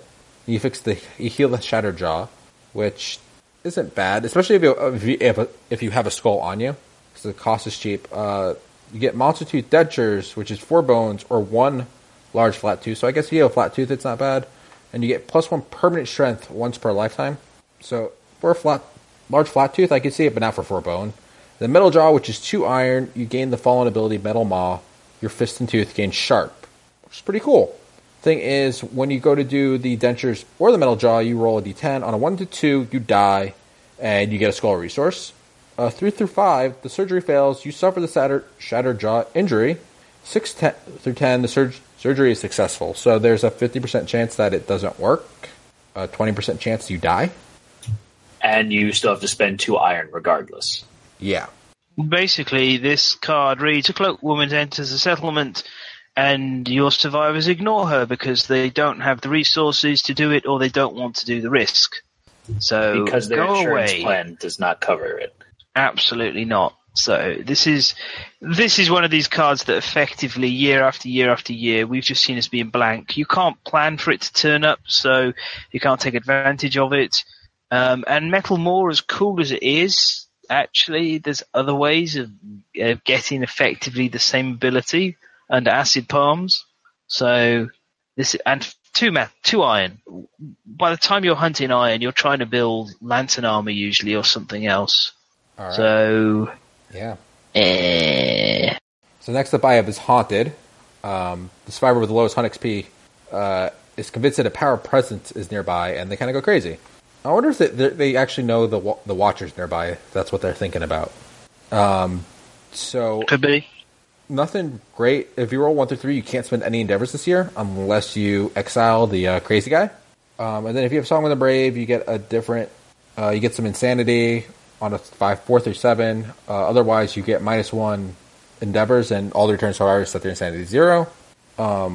if you have Momentum Mori and you get an 8 through 10, you could spend 2 endeavors and create a small memento of a failed monster from the past. If they do, the survivor gains +2 understanding, 1d insanity, and the 0 present secret fighting arts, which is really nice. Otherwise, if they don't have that, they get +2 strength, +1 accuracy, and the fallen ability. Possessed cannot use weapon specialization, weapon mastery, or fighting arts. That's not that great. Well, it sucks. I mean, it actually really sucks. And it has some. Well, ultimately, Memento Mori. How many times do you build Memento Mori? Because it's quite far up the tech tree. Yeah, it's not something high priority. Exactly. This is just kind of one of those cards that sometimes turns up and randomly screws you over. Yeah. All right. Next we have Dark Trader. This is another, man comes into town and tries to sell you stuff for really expensive prices. So for 6 resources, you get Strange Brew, which on a 10 you get +1 permanent accuracy. Otherwise, everything else really sucks. You get a Pink Stone, 3 through 9. That's a Fountain Stone, so that's for 2 resources, which isn't bad. 10 you get Immortal, 1 through 2. It's useless rock. That's maybe the only one I might do if I want a Fountain Stone. And then it's this shiny, sexy jewelry thong, which is 7 resources. 1 through 2, you look amazing. If it wasn't only so uncomfortable, suffer -1 permanent evasion, which is freaking horrible. 3 through 9, it falls apart as soon as the trader leaves, so you don't get anything. On a 10, wearing it feels incredible, gain +1 permanent luck. For 7 resources. This is another card that's basically blank whenever you draw it. It sucks though, because this really could be a good one to have if the costs weren't so silly. If every bad thing wasn't twice as likely as the good. Yeah, I mean, the shiny, sexy jeweled thong might be interesting if it was no resources, but you had to spend an endeavor there. And that would be the only time that I'd be like, okay, maybe I'll take a 1 in 10 shot of getting some lucky underpants. You can make this more interesting by making that 7 resources for the promo order thong instead. Maybe 5 resources or something. But that's actually, I can't remember what that thong does, but I think it's made of rawhide and something to do with insanity gain or immunity to insanity loss or something. That's more interesting. I think it would have been nice if he turned up and sold some unique rare items. And then maybe if you didn't buy anything, he was scheduled to return in a certain number of years, because quite often he just catches you off guard. And even if you did, want to buy anything from him, usually you can't afford more than the Pink Stone. That makes sense. That would be an interesting concept, having him come back after a set number of years. I mean, you can come back and visit a few times. I mean, visually, though, this guy's fantastic. Big fat dude on the throne, 4 cloakmen carrying it around. It's brilliant. Trying to sell you underpants. Yeah. But ultimately, most of these are 10% chance of something amazing, and then 90% chance of garbage. And the Pink Stone's probably the best one of the bunch, because 2 resources for a chance of the Immortal Disorder, that's not bad. And a lot of the time then you get a Founding Stone that's actually useful and meaningful. You can use 1 Founding Stone to get max understanding on 4 survivors at the cost of a hunt, so it's not bad. 1 or 2, you just realize you bought a useless rock, so it's not like it's bad, it's just you got nothing. Yeah, it's not -1 evasion or you're dead. Yeah. Alright, next up we have Rivalry. I just pronounced that. I butchered that. I'm not even going to try again because I'm going to butcher it again. Rivalry. So, how do you guys feel about this? It's where 2 of you guys fight, and then to try to get rid of it, you have to spend basically 2 endeavors, and someone might die, or you might get partnership, which is weird. It's a very aggravating card to come out, but it's forced, I guess, so it's somewhat interesting. It's not one of those like the last 2 we just showed off, where it's kind of just like, I'm just going to ignore this. I'm just waiting for the card to get on the stream. So this is on a 1 through 3. The 2 people beat each other up, and neither departs next phase, which is actually the best outcome. On a 4 through 8, the 2 duke it out, and one of them suffers a gaping chest wound, and you add Rivalry next year. And then on a 9 or 10, they actually speak with each other in calm voices and gain +1 survival and +1 understanding. So that's the best option there. But the majority of what's going to happen there is someone's going to get a gaping chest wound, and you just add rivalry again. Yeah.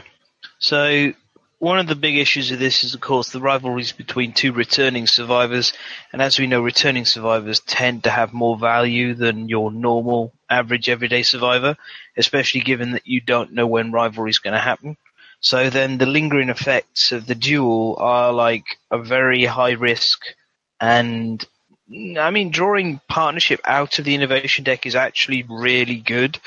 Not because partnership is great, but because you've taken a kind of crappy innovation and stripped it out of the deck. And partnership's okay if you get it for this cost.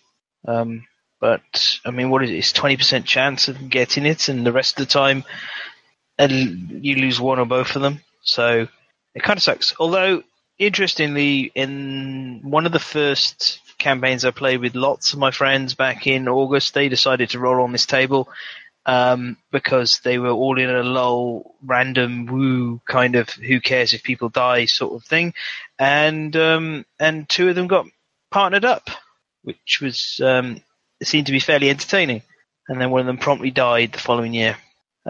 But this, I like the idea of this card, but I think the numbers and the balance are all wrong. All right. Agreed. Like, thematically it makes sense, but just the numbers feel kind of off. So next up, I have Acid Storm, which sounds like it's going to be horrible, but besides the one result, where each returning survivor must archive a gear card of their choice, it's not really that bad. You have to skip the next hunt, or you actually get a piece of scrap in the settlement. Yeah. And I'd say archiving a piece of gear as well. Normally you've got something that's cost one resource to make, that you know, basic resource. So generally that doesn't hurt you too bad. Yeah. So next up we have Heat Wave. So this is where you can't use any heavy or fur gear. Situational. This one can be really sucky under certain circumstances. Like really a pain in the ass. It's another one of the reasons why it's kind of like White Lion armor falls lower down on the tiers, because you can get caught quite badly with this. But to be honest, Screaming Antelope armor is also fur armor. I think this does weigh a little bit into why people love rawhide and leather. I mean, I think of the kind of random sort of coming out of nowhere events that do occur, Heatwave and Acid Rain feel fairer. They do kind of screw you over, but you get to make meaningful decisions about it. So I'm okay with it. I don't know. What about you guys?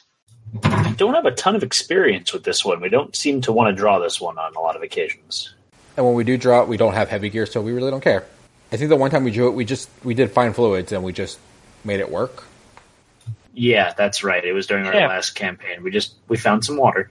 Exactly. That's what I mean. You can mitigate this, so it's not bad. All right, next up, good design, actually. Yeah. So next up, this is actually I find this one fun, even though it has some bad things to it, is Triathlon of Death. I just find this a fun event to do with, especially absolutely 4 players on the table. Super, super amusing to do this one. So this one's where everyone kind of tests different attributes, and depending on what rank you get, different things happen to you. Sadly, 4th place typically means something pretty bad. And if you get 4th place in everything, they're dead. But you can kind of choose what survivors you want. So you could take your Gimp and just put him in the fight and hope he does really bad because he doesn't have good scores. Fan, your thoughts on this? I'm absolutely fine with this card. As you said, first of all, you get to nominate a different survivor. Secondly, there's that cool effect of if the settlement only has one survivor, you get Last Man Standing, which is really good if you've only got a 1 survivor settlement. Last Man Standing, interestingly, can potentially allow you to get very far in a campaign if the 1 survivor is of the right kind. So it's cool.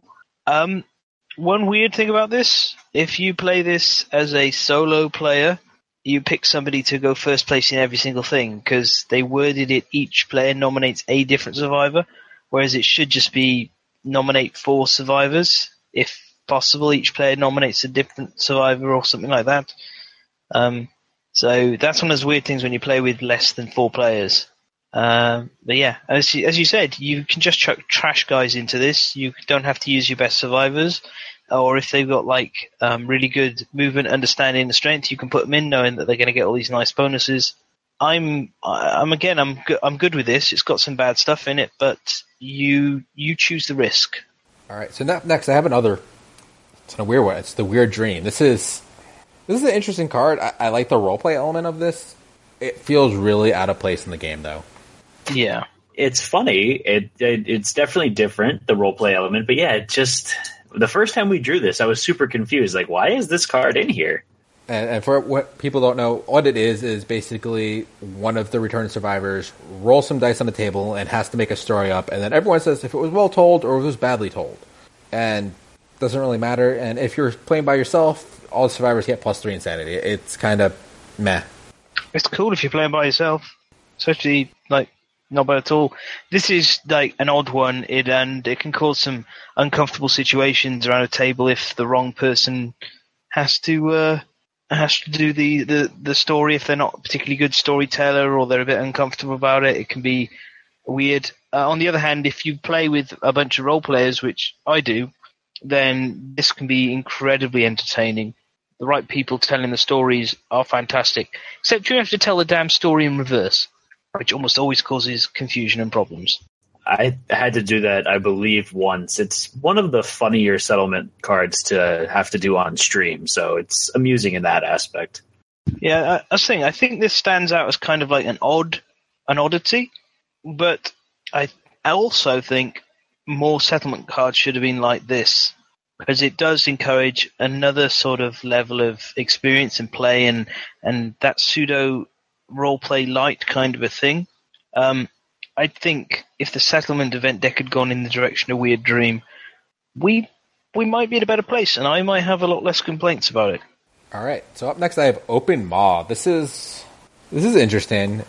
I have a spare survivor. I'll throw them in a hole, and I don't care if they die. That's typically how I do it. We actually did this. So what you get to do is you roll as many dice as you want, but if any of them are doubles, you're dead, right? Yeah, any doubles are dead. And we played this at one of the cons here, and Aaron's like, "Oh, I'm going to go for it," and he rolled enough to get a 32+, and he got a Lantern Sword somehow. Wah, wah. So we got a Lantern Sword. I think it was year 2, maybe 3, and then we just killed everything really, really fast because it was just way too powerful. Well, in contrast to that, when I played, Chris decided to send his survivor in and came out with a Lantern Sword and declared it after about 5 Lantern years to be the worst piece of garbage he'd ever used, and tossed it into our stash and never used it again, because the damn thing has like a 28% chance of missing every time you swing with it. Yeah, that one is kind of bad. Yeah, it's a very all or nothing weapon. On the whole, like you say, it's nice that you can nominate any survivor in there. I find it a little weird that it says survivors prove their bravery by running into it, and they don't gain any courage.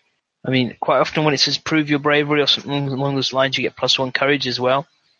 They have some courage in the results, but yeah, you would think it would just be +1 and then plus whatever else you get. Yeah. Ultimately, this is fine because it's your choice if you want to risk it. And that's what I like. I don't mind the fact that you can die or suffer a dismembered leg or anything like that. I'm okay with that kind of shit when it is your choice to go to the table in the first place. So, I just wish maybe the rewards near the top end were a bit more exciting. Yeah. All right, next up I have Nickname. This is a silly, fun one to do. Typically doesn't can give you some negative things, but it can also give you some positive things, which isn't too bad. So I'm trying to look here. -1 or +1 accuracy, -1 or +1 strength, or -1 +1 speed. So nothing horrible. So I always thought this was a fun little side thing to do for everyone to get new nicknames. Yeah. This one always seems to get a bit of a chuckle and a positive response around the table. Even if people get a little screwed over in the results, they don't seem to mind too much. And heck, the last time I got involved with it, I managed to roll -1 speed. Yeah! Super happy about that. All right. Matt, anything from you? is just a very meh one. I mean, it's nice when you roll 10s, except for the last one, which I think is what I usually wind up rolling a 10 on, if anything. It's just kind of cool. This is in that category with Weird Dream of like, there should have been more of this kind of stuff. Yeah, it's a good flavor settlement event card. It's just weird because it's a departure from a lot of the more standard ones.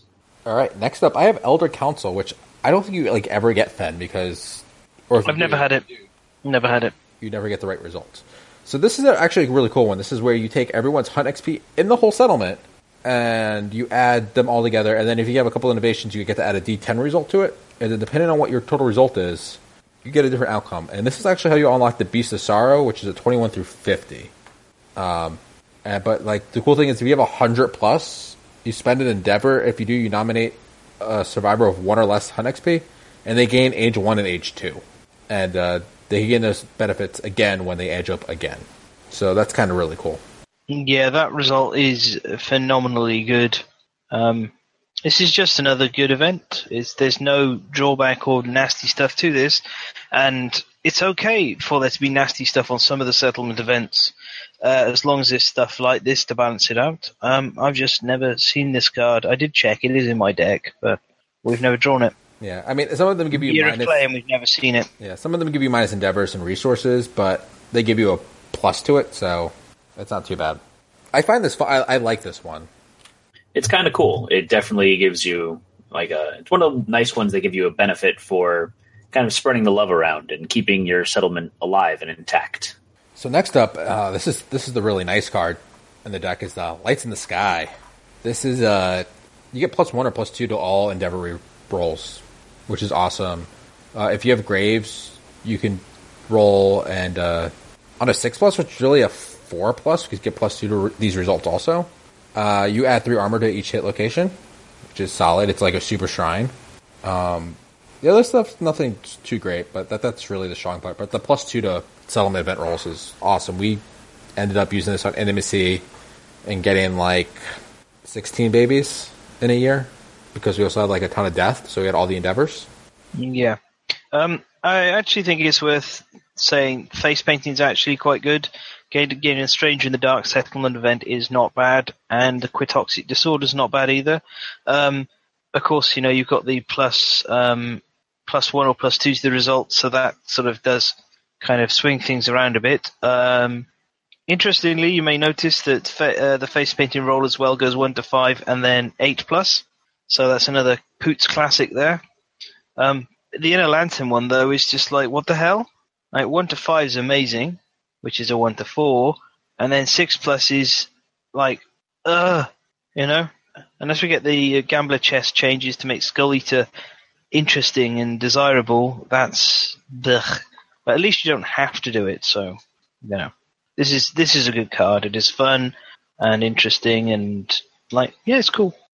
And you can make all the babies. Babies are overrated. All right. Let's go to a bad card next. Let's go to Plague. Everyone hates the Plague. So sickness sweeps through the village, or through the settlement, and survivors are stricken without warning, made too weak to even carry themselves. Select 4 survivors with at least 1 hunt XP. They are infected. Each rolls a d10. 1, 2, they are dead. 3 through 8, if they have bloodletting, they're drained and weak, but manage to survive. You must skip the next hunt to recover the lost blood. If you don't have that, your body tries to fight the infection. Unless you receive treatment, see below, you will die at the end of the settlement phase. 9 through 10, you make a full recovery. So, and then there's the option, if you have ammonia, you can try to make a treatment. 1 through 8, you heal one of them. 9+, everyone gets healed. But this is something that targets the people you've hunted with and makes it a little bit harder to, grow together. If you don't have ammonia or bloodletting, this can end campaigns very quickly. So if it turns up early on, it is absolutely horrific. But, later on, because you will almost always have ammonia, you can handle it. And it's good that, bloodletting has some additional use.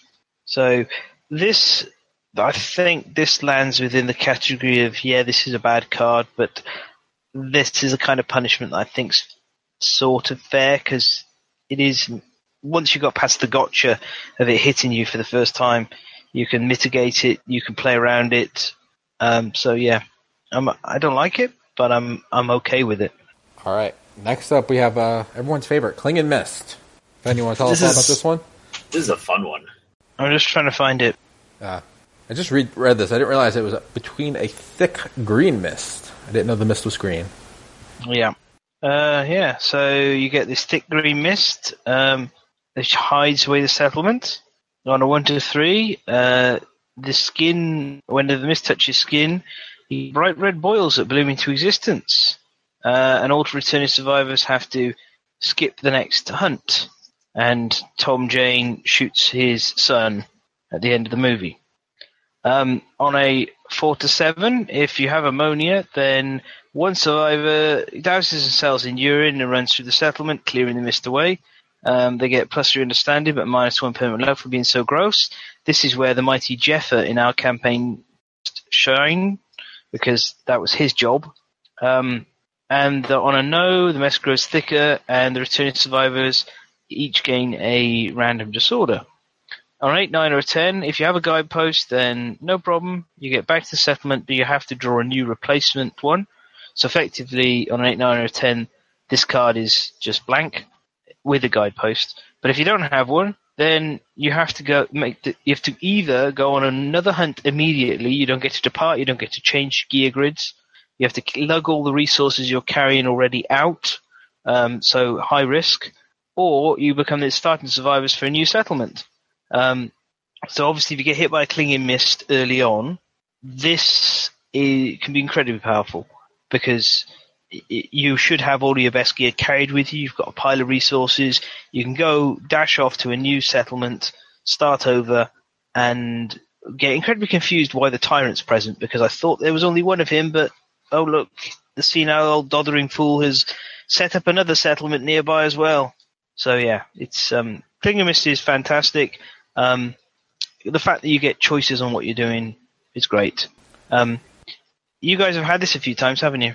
In our private one, yes, we have. We did this about 3 times. I think we got it like a 4th time, and we decided to go on another fight because we were just done. We're like, okay, we could go back with full lantern gear set and a full leather set and pretty much all top-end gear. Guitar mastery and, bow mastery and shield mastery. And I think we should have, in retrospect. I think we had the Forsaker mask and the God mask, too, no? If you had the Forsaker mask, you could have gone after legendaries on the 4th run, which would have been quite interesting for you. Yeah, it would have been interesting. I have a question. If you restart your settlement, can you switch campaign types? No, technically, you basically go back to the first story and you can't even change your expansions or anything. But I don't see any reason why you can't, switch up the expansions a bit. But I wouldn't change campaign types, because then that would create, outside of, if you want to do house rules, that's fine. But officially, no, you're just resetting your timeline. Otherwise, you could end up with a Warrior of the Sun with a constellation, or what's wrong with that? Well, or even more daft than that, and it's perfectly possible if you were doing that, you could end up with a constellation Warrior of the Sun with multiple savior abilities. Now, I've done a Warrior of the Sun with multiple savior abilities anyway, and that's stupid enough. So, you can't. And if you want a house rule it, be warned, it's very abusable. All right, so we got 2 more events left. I left the best 2 for last. Yay. Okay, should we have Skull Eater then? Yeah, Skull Eater's next. So you randomly choose a returning survivor, and they get 3+ their insanity. If there are no return survivors, you give a random survivor +3 insanity. And they get the Marrow Hunger ability, which means whenever Murder or Skull Eater settlement event is drawn, they're nominated. So on a 1 or 2, the Skull Eater's dead. 3 through 7, he goes unnoticed. He gets +1 permanent strength and +1 courage. Add the Murder settlement event to the timeline next year. 8 through 9, the other survivors redirect the Skull Eater's hunger. They may spend 2 endeavors to replace Marrow Hunger impairment with binge eating disorder. If they don't, the Murder settlement event to the timeline. 10, the Skull Eater may cure themselves. They lose all survival and insanity and skip the next hunt to remove the Marrow Hunger impairment. If they don't, add Murder settlement event to the timeline next year. On the whole, Skull Eater's not terrible in itself. because you've got lots of choices, and they might both kind of suck, but at least you're not forced to constantly put murder onto the timeline for reasons which we will all groan about when we look at the next card. So in itself, Skull Eater, I'm kind of fine with. It wouldn't be bad in isolation at all. In fact, it's kind of a cool concept and interesting. Although I'm not sure what the problem with the Skull Eater is in a settlement with a bunch of cannibals. I don't know. Maybe he wants them while they're still alive. Also, it's kind of fun to note that with Marrow Hunger, you can be nominated, and under murder, there are 2 survivors who are nominated. So, whereas I think the intention is supposed to be the Skull Eater, he's nominated as the murderer. He can actually be nominated as the person getting murdered. Well, maybe it's he finally picked the person he shouldn't try to eat their head, and they kill him instead. Yeah, maybe. You know, it's certainly you can come up with a lot of logical reasons, story-wise, to cover what happens, but it's kind of a fun little quirk of the wording. Matt, anything on Skull Eater? Nothing different than what you guys said, really. All right, so everyone's favorite event, murder. Murder! Someone in the settlement has been murdered. The survivor with the highest hunt XP is a victim. They are dead. The murderer, the survivor with the highest insanity, was caught in the act and is awaiting punishment. I like how they just await punishment. They don't try to run away. And then you select one of the tables to roll on depending on what you currently have. So it's based off your society principle. So if you have collective toil, the murderer is banished, and you add Strangers in the Dark settlement event to the timeline 3 years from now.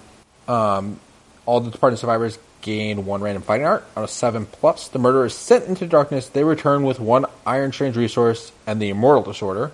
Kind of cool. Accept Darkness 1 through 3. The murderer is slaughtered, and their blood is painted onto the bodies of the survivors, empowering them. The party survivors this length year gain +2 survival and 1 armor to each hit location. Always a good choice. 4+, the murderer becomes the undisputed boss of the settlement and gains +3 hunt XP. Each player selects 1 fighting art and 1 disorder. The murderer must take all of them, replacing any existing fighting arts or disorders they have. And this is where it becomes interesting. Is it of their choice, or is it random, because it doesn't say random? If there's no society principle, 1 through 3, the murderer is killed. 4 through 7, the other survivors in settlement cannot determine the truth and roughly free the accused. This year, departed survivors get +5 insanity and -2 survival, which kind of sucks. 8 through 10, the murderer is heralded as a fiercest warrior in the settlement, and they gain +1 permanent strength, +1 courage and understanding, and a Skullhelm gear card. Add the settlement event to the timeline 1d5 years from now. So what's everyone's thoughts on murder? Yay, murder! This always seems to come up at the most inopportune times. Yeah, always at the worst times. Fan, I know you purposely don't age up people so they don't get murdered. Yes. I think this card could have been interesting, except it targeting the survivor with the highest hunt XP, and I'm pretty sure that the reason for doing that decision design-wise was thematic, because the person who's doing the murdering is jealous of the person with lots of experience, and it's just, this is a garbage, hard, causes hard feelings and problems, and it's not a good way of going about doing this entire process at all.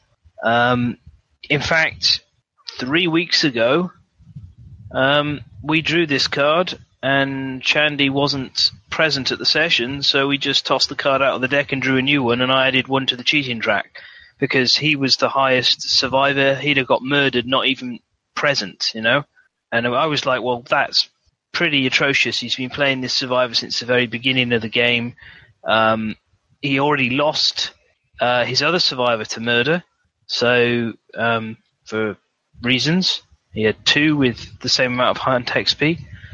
And I was like, well, you know, I would be ballistic if this happened. It's just, fuck it. So we took it out of the deck, and it's gone from the deck for the rest of the campaign, because we just don't want to deal with it.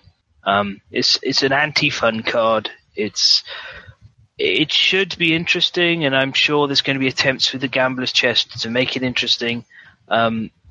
Ultimately, there are some uses to it. If you're playing to try and get green armor, then accept darkness and having the murder happen, and picking the disorders means you can build what you need to get Griswoldo sorted out. So that's like something. Although solo, again, you can't do it because you only get to pick one fighting art and one disorder, which is like, because it says player, each player. This card is like, in fact, the entire settlement deck, and I'm going to go a little bit off into the history of it now, is I know and recognize where this deck comes from. This is Warhammer Quest, this entire deck. Not exactly matched up, but basically in Warhammer Quest, when you spent time in a settlement, you would have to roll on random events that would happen to you. And the idea of those was, it was just sort of interesting things that happened around in the settlement from one day to the next. And they might be good, they might be bad, but on the whole, like the worst thing that happened would you'd get chucked out of the settlement, and have to wait for everyone else to come out before you go on your next adventure, or maybe you'd lose some gold.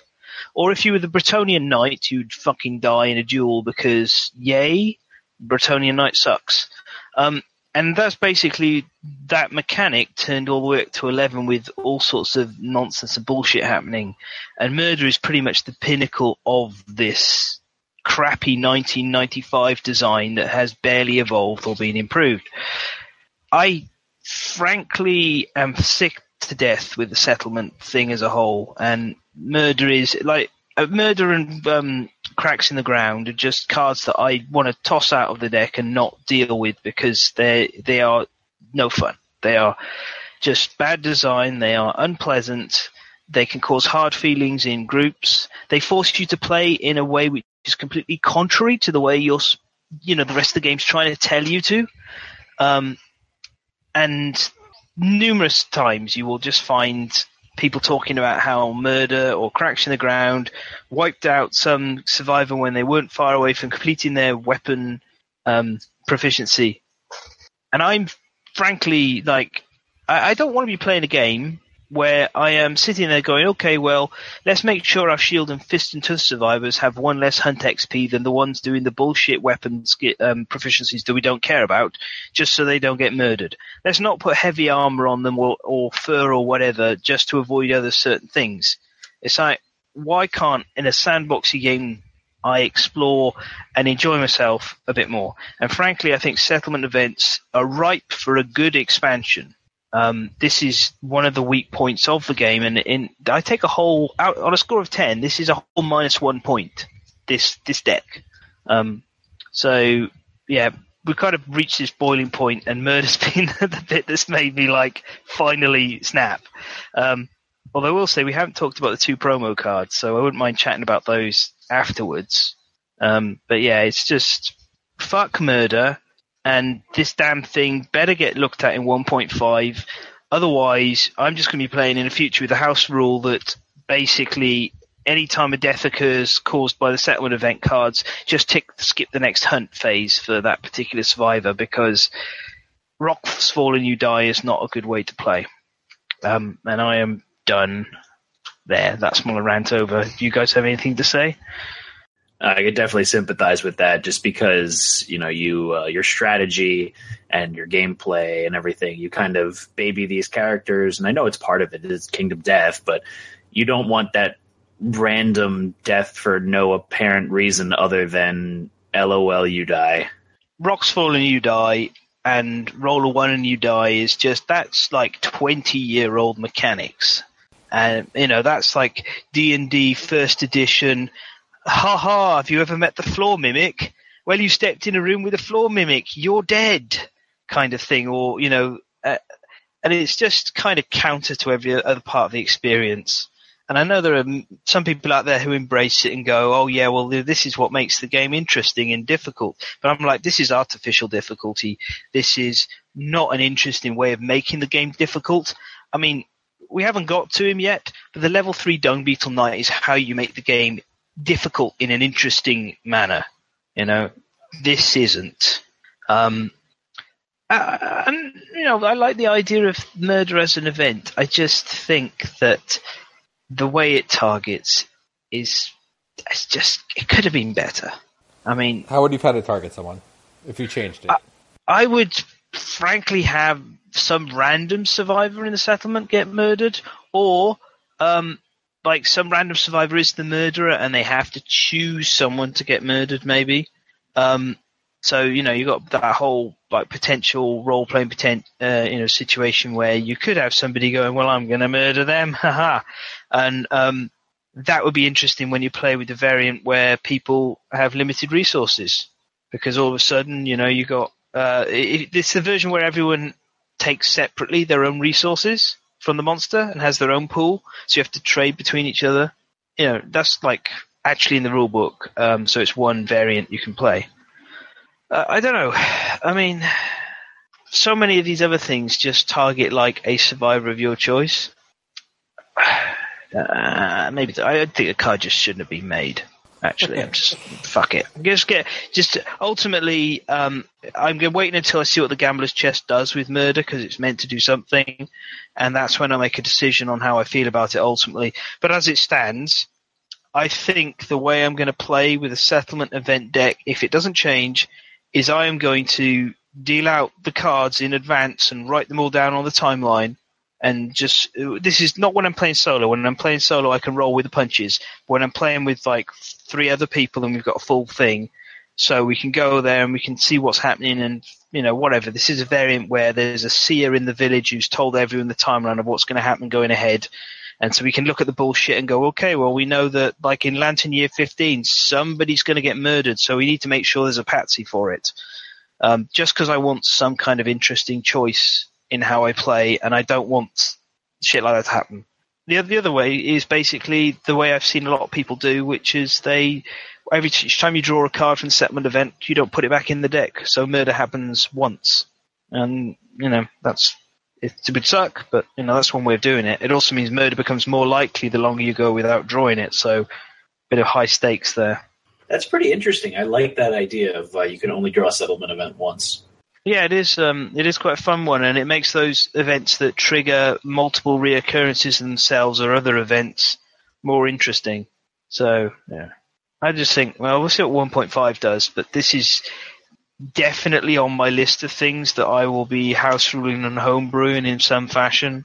I might even be tossing the entire settlement event deck out and coming up with something new to replace it. I want punishment. I want difficulty. I want hard choices. I don't want stuff that will like beat the shit out of me out of nowhere. And being blindsided by murder is just like such an unpleasant experience. Yeah, and part of it's like you want it to be like it's your fault that you died. Like I did something wrong, I made a mistake, something wasn't right. It's my fault I died, not just I just died because something stupid happened. Yeah. All right, so is that going to be it for this evening, gentlemen? How much more do we have on the agenda? We still have innovations and hunt events. There's quite a bit, and some other weapon specializations and disorders and fighting arts as well. Yeah, still quite a lot of material. I would like to finish on something a bit more kind of like happy. So how about we do the weapon innovation section, and then we can do the rest next time. Right. Because we spent about 20-30 minutes running through the weapons available in the core game, because there is some cool stuff. Oh, as a reminder, the promo settlement events, yes. I will run through those quickly before we do switch across. So there is the Strange Spot, which comes from the Pinups of Death. This is a settlement event where the survivors discover a man-sized patch of darkness on the outskirts of the settlement. The lanterns flicker and dim as they approach it. You choose a returning survivor to investigate the strange spot and roll 1d10 on the table. On a 1, the survivor's gone and dead. On a 2 to 6, the survivor emerges startlingly transformed. They gain the Belt of Gender Swap and place it in their gear grid now. On a 7+, same thing, they get the Belt of Gender Swap, but they also get a permanent +1 evasion, accuracy, and strength. So apart from the 10% chance of death, which I'm not a huge fan of, as I'm sure you know, I think on the whole this is quite interesting because the Belt of Gender Swap is not an amazing piece of gear, but they put 2 very useful green affinities on it, one which faces right and one which faces down, and both the right green and the down green are kind of hard to get your hands on.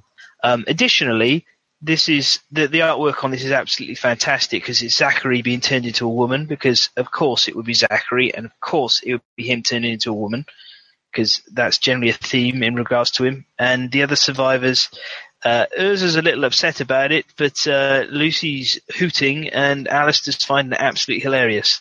So this card, with the exception of when it causes just that death out of nowhere on a 10, always seems to result in a chuckle. This did give us the anonymous survivor. It's a really great card. So, I mean, how do you guys feel about it? I believe ours has a shiny back, and therefore we always wind up glossing over it kind of purposefully. It does have a different print quality to the others. It's slightly pinker as well. I've sleeved mine, so it's a bit harder to spot, but it's also taller than the rest of the deck as well. I have not noticed that. Yeah. I normally fan the cards out. We pick one at random instead of like take the top card, so that changes it a little bit. But yeah, no, it's a fun event. But have you encountered this? Have you had it land on anyone? Yeah, in our private game we had that land on someone, and we still used them. I mean, it wasn't anything bad. I didn't get the super result where you got some plus stats, but it's interesting, and it could be clutch for, a settlement that's low on some population or on one side of males or females. If you need another survivor, that helps a lot. Yeah. I mean, as I say, apart from the 10% chance of death, I think that this card is really well designed and a lot of fun. Then we've got Story in the Snow, which is the promo card that comes with Nico, the Christmas one. Nico, a pale, tall woman appears in the settlement. Frozen water crystals drift from the darkness above. Roll 1d10, adding +1 to the roll result for each time the players have cheated in the campaign. On a 1 to 9, the speaker tells a story of a future dream. When she is done, no one can recall any of the details of the tale. The next time all surviving departing survivors perish during the hunt or showdown phase, they remember it was only a dream. They reset to the start of the prepared departing survivor step at the same lantern year. Any saviors that departed are trapped in the speaker's dream and lost forever.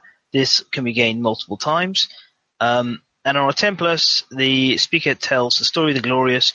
Everyone understands the true meaning of death.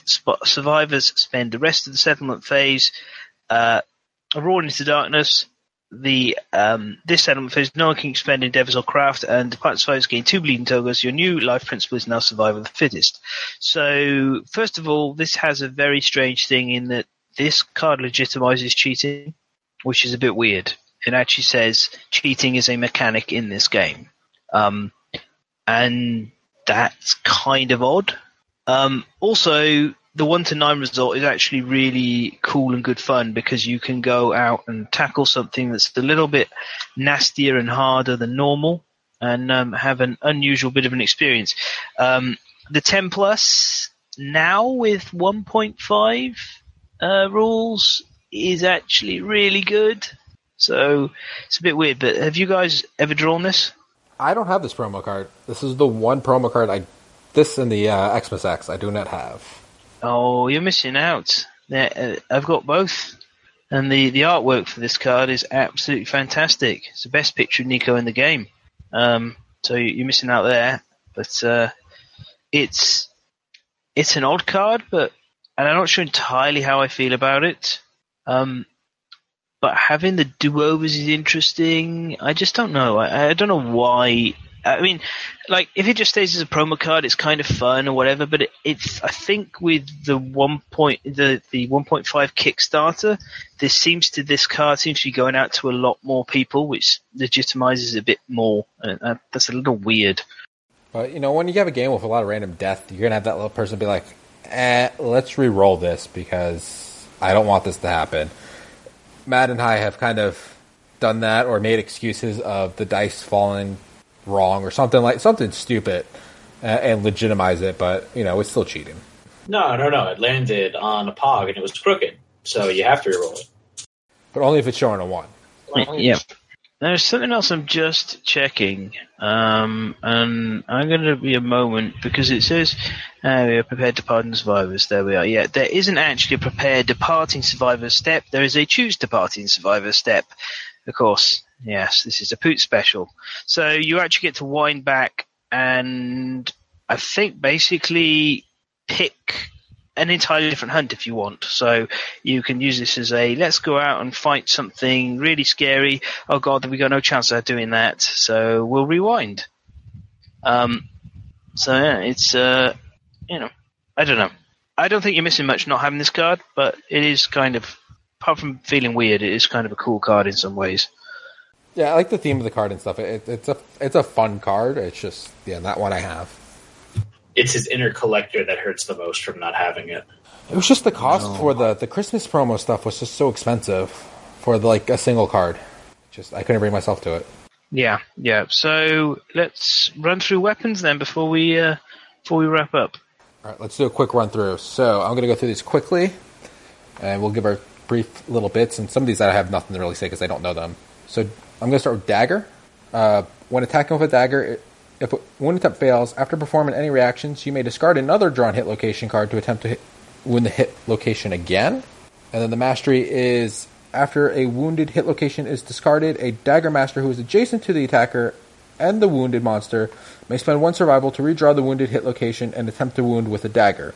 Treat monster reactions on the redrawn hit location card normally. All survivors gain the specialization, yada yada yada. I know I don't use daggers. Sven, have you found a use for this? Right, so on the whole, this one's kind of an average-ish to okay mastery. It's not something you pursue very often, and it's not something I recommend for beginning players at all. As we noted before when we talked about the Kingsman, daggers are relevant in that fight. However, there is you can make daggers work, and this is... We'll get into this with expansions, and I don't mind talking a little bit about it now because we're reaching the end of the core game. But if you play with the Gorm and the Sunstalker in the same campaign, which is a good choice because there's a lot of synergies between those two expansions, and I think it's worth us talking about synergies at some point in the future. But basically, the Gorm has very good daggers in Acid Tooth daggers that are strong enough to run you through most of the game, but they fall off near the late game.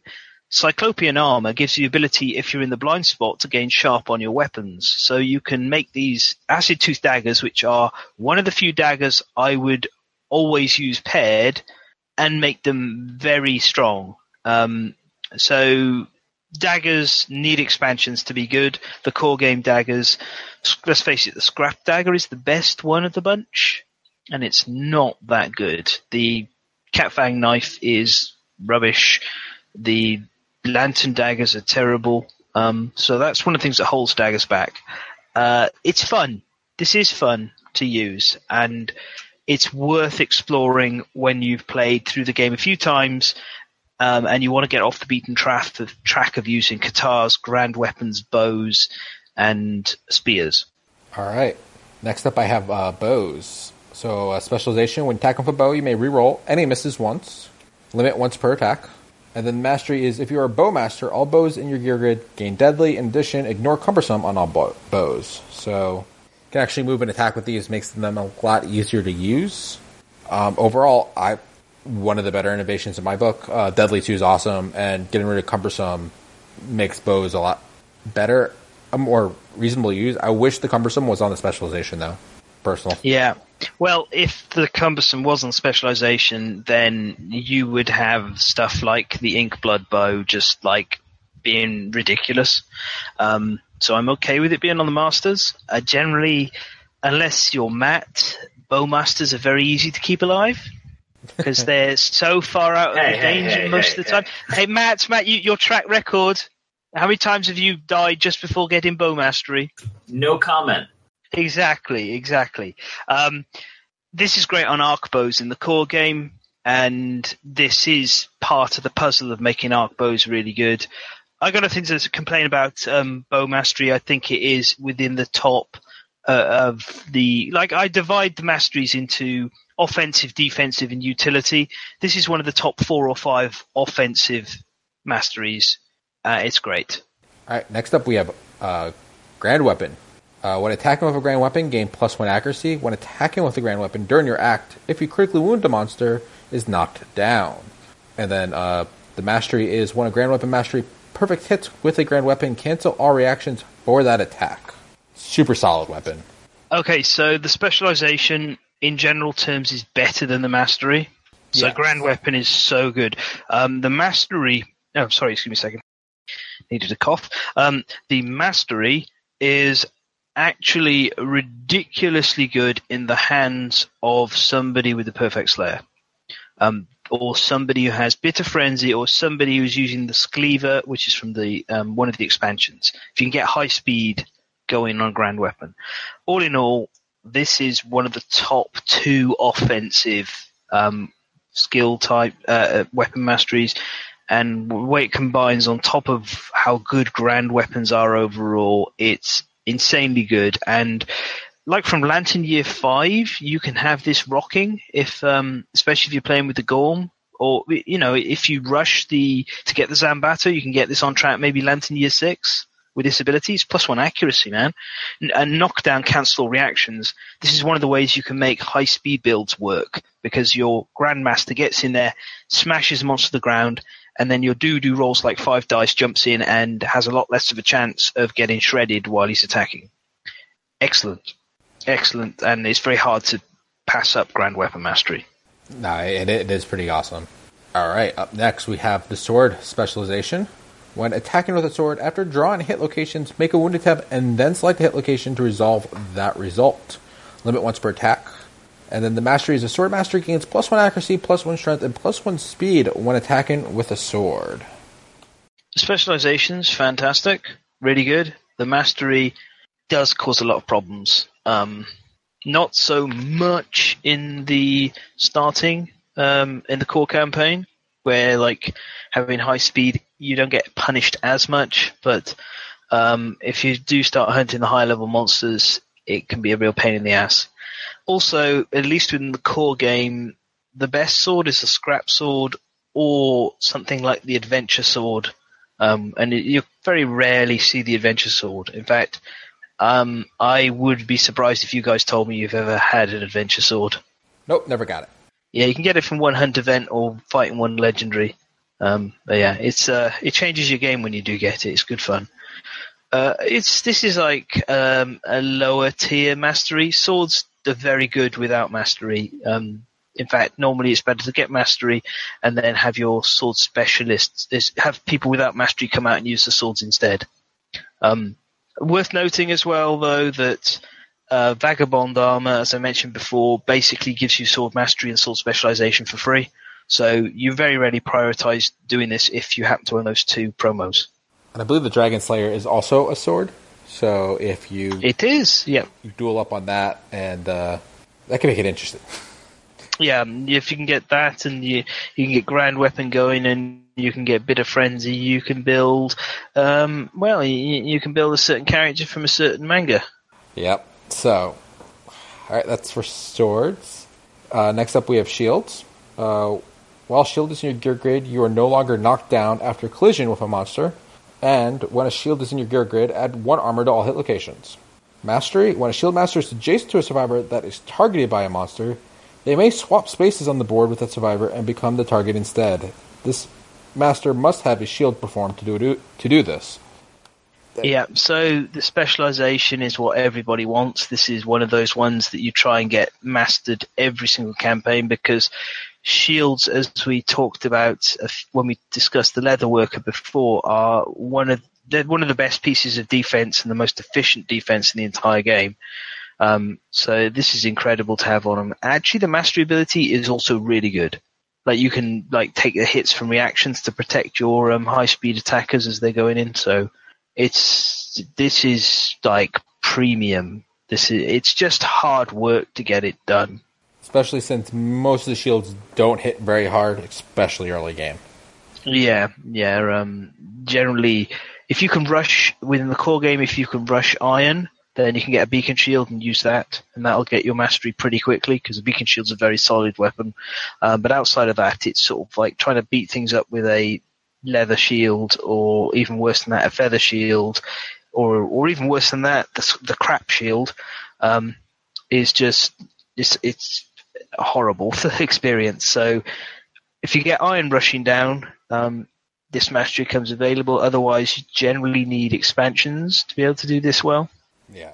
So up next we have the guitar. Specialization, when attacking with a guitar, cancel reactions on the first selected hit location.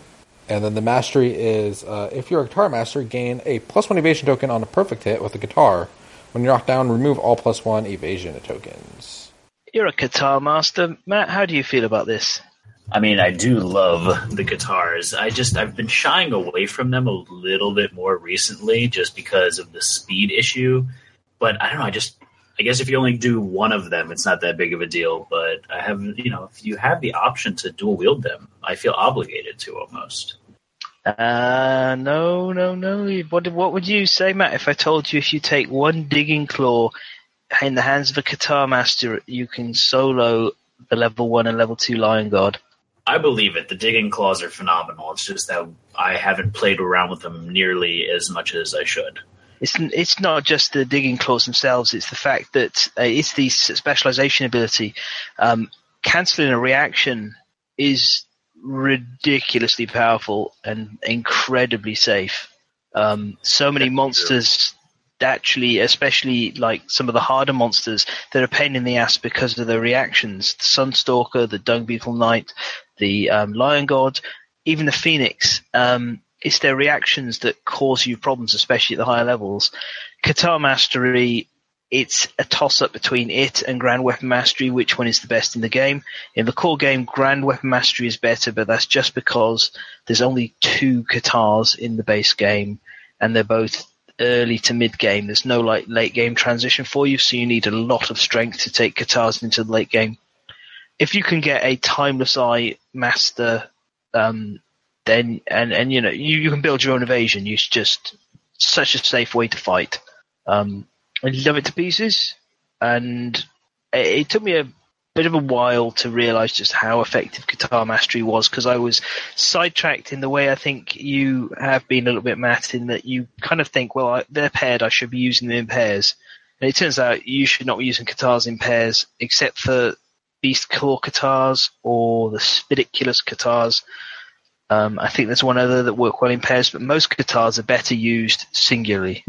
And they become a very methodical chopping weapon that's incredibly safe to use. So, yay guitars, yay Guitar Mastery. Yay guitars. All right, next up we have Axe. Is specialization when attacking with an axe. If your wound attempt fails, you may ignore it and attempt to wound the selected hit location again. Then the Mastery. When an Axe Master wounds a location with an axe at a location with a persistent injury, that wound becomes a critical hit. I think axes are awesome, and I'm really sad I haven't had a chance to play with this one yet.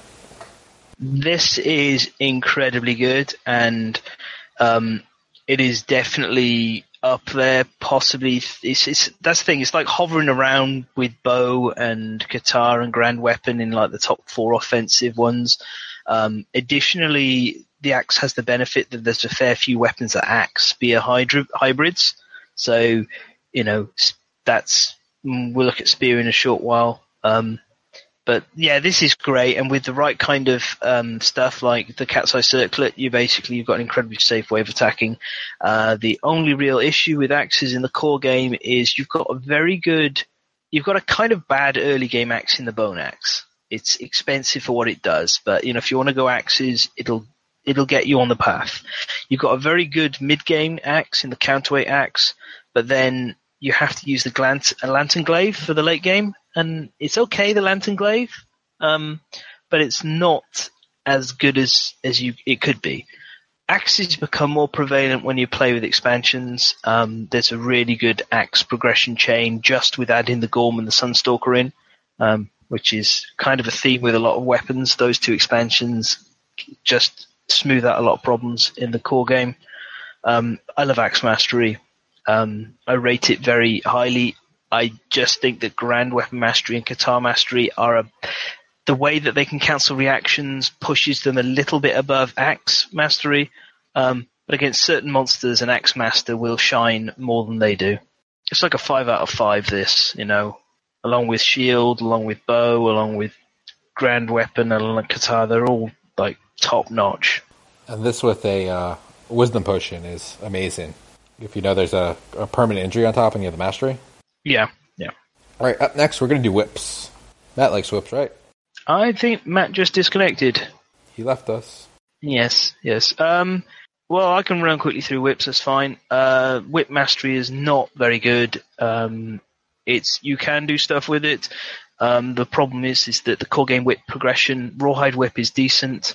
Then the leather whip is bad, and the ring whip is even worse because it's like 3 dice and it has early iron again, so it's incredibly problematic. Whips are worth exploring if you play with the Spidiculus expansion because it has a really good whip in it. But they still fall off in the late game, so the second half of that puzzle is you need to get Cyclopean armor. So you have to go Spidiculus plus Sunstalker, which there's good synergies between those as well. And then effectively you can have some fun with whips through the whole game. So whip I would put in the advanced section. There is some potent stuff involved in it, but it's like a 3 out of 5. Yeah, and just to read this off is when you wound with a whip, instead of moving the top card of the AI deck into the wound stack, you may move the top card of the AI discard pile. Ugh, I screwed that up royally. And then the mastery is Whip Master's Gate +5 strength when attacking with a whip. I wish there was some more monster manipulation with that. I like the AI deck thing. Maybe even with hit locations or something else, like the +5 strength is whatever. Yeah, you need the +5 strength to make the whips carry through into the late game. That's the frustrating part, that they become a viable weapon with that much strength. Whips are one of the few weapons that desperately need the strength. So, all in all, maybe the second generation expansions will give us some better whips, and whip mastery will start to shine a bit. I'd love to see whips be able to slightly move a monster around on the board. Well, that's kind of what the rawhide whip does, because it does have that priority token thing, so it's sort of you can draw the monster to you, a bit like a lion tamer. But you can move the monster, one wound and move the monster 1 space in any direction. Yeah, all right, I get what you mean. Yeah. The whips do need a little bit more flavor. There's supposed to be some coming in 1.5. We'll see what happens, but I'm not sure that it's going to be enough. I'm very concerned that the changes to whips might just mean that people just stick a whip in one of their grids and don't really use it. All right, so next up I have club specialization. And this is the old one. If you have the new text in front of you, Fen. I don't have the new text. I'll have to go roughly from memory. Okay. But the old text basically gives them paired, if I remember correctly. Yep, the old text paired cannot be used with two-handed clubs, so it's completely useless for two-handed clubs. And then if you're club master, all clubs in your gear grid gain savage, which is And then on perfect day, clubs gain +3 strength until the end of the attack. Which is also Yeah, you can see why they changed this mastery. It's very kind of meh. The new version basically is if you get perfect hit, I think you double your wound attempt. And then there's something like if you wound the monster on a mastery with more than double, then you get to deal additional wounds or double the wounds or something like that. It's still not that great. Clubs are generally lacking. There's not enough good clubs in the game yet. And this is a mastery that's not exciting, really. Although it's interesting that they've moved away from doing paired clubs. It seems clearly that they recognised people are not that interested in paired weaponry. But what clubs can be paired? Because there's not... Riot Mace and the Skull Hammer Club and the Whistling Mace. They're all one-handed clubs. I think, actually, Whistling Mace might not be, but definitely the Skull and the Riot Mace can. The Riot Mace is about the best one you could pair because it's a very, very good club. But that's expansion, base game. I'm just thinking. Yeah, which is kind of like a bad founding stone. All right. And then I have Spear next. When attacking with a Spear, if you draw a trap card, roll a d10. On a 7+, cancel the trap, discard it, and then reshuffle the hit location. Discard into the hit location deck and draw a new card. Mastery. Whenever Spear Master hits a monster with a spear, they may spend 1 survival to gain the priority token. If they made the hit from directly behind another survivor, that survivor gains a priority token instead. Yeah, so Spear Mastery is pretty much the reason why you have a Spear user in every single party, because Spear Specialization is an almost entirely unique ability. There's something similar on Blue Charms, but because it's a different stacks with Blue Charms, Spears are amazing. Spears are life. Spear Mastery is actually quite effective because you can effectively make sure that it's the tank who gets attacked every single turn, and the tank will have like block 2 and tons of evasion. So Spear Mastery is like 5 out of 5. It might even be like 6 out of 5. I see no reason to not have a Spear Master all the time. And the core game spears are good enough in every stage of the game. You've got the Lion, the King Spear from the Lion, you've got the Finger of God from the Phoenix, and you've got the Lantern Glaive from the from the Blacksmith. So spears are amazing. Once I discovered about spears, my whole game changed. Yeah, spears. This is one I want to pick up in our current campaign, and we just got a spear made, so I can start actually trying to go for it. But we're all lacking on weapon specialization. We don't have anyone with any specialization because we just keep getting new survivors. Yeah. Well, you'll get there. You'll build the gear to protect your survivors, and then your survivors will level up. I wouldn't worry about it. All right, and then last off, we have Fist and Tooth, which I don't have my card in front of me. I don't know where it went. Well, we remember what it does, though. The specialization is you're allowed to stand up either at the start of the survivor's turn or at the start of the monster's turn. So effectively, knockdowns become hugely mitigated. That's the reason that everybody says get Fist and Tooth, because when you have the mastery, that means everyone in the settlement can just kind of stand up. Please stand up. And then the mastery gives you bonuses to, I think it's +2 accuracy, +1 strength permanently. So it becomes one of those things. It might be +2/+2. Yeah, it's really good. The only hard thing about Fist and Tooth is it's awkward and difficult to put together, but there are a few things that improve that. Not just expansion based, because of course there's the promo White Speaker promo, which gives you a Fist and Tooth dagger that's fantastic. So Fist and Tooth is difficult if you play pure core game with nothing else going on. But if you're playing with expansions, there are lots of methods, and we'll talk about them in future episodes, that basically allow you to get Fist and Tooth Mastery easier. Otherwise, you kind of get so far and then Nightmare Train your way the last bit. But yeah, Fist and Tooth, like, you start working on it from Lantern Year 2, and I hope you can get it as soon as you can. Premium, top notch, but it's kind of utility rather than sheer power. So yeah. And the +2 strength and accuracy is for all weapons, not just Fist and Tooth. So that just makes it like, all right, I did this, and now I'm going to be amazing at everything else now because, I'm going to hit with everything. Yeah. It's kind of cool if you can have a survivor who's ageless who completes their mastery of whatever they're doing first pretty early on. If you're like, what else am I going to do? It's like, well, I'll start work on Fist and Tooth. Yeah, that's what I did with one of my survivors. They did Shield. This is my tank.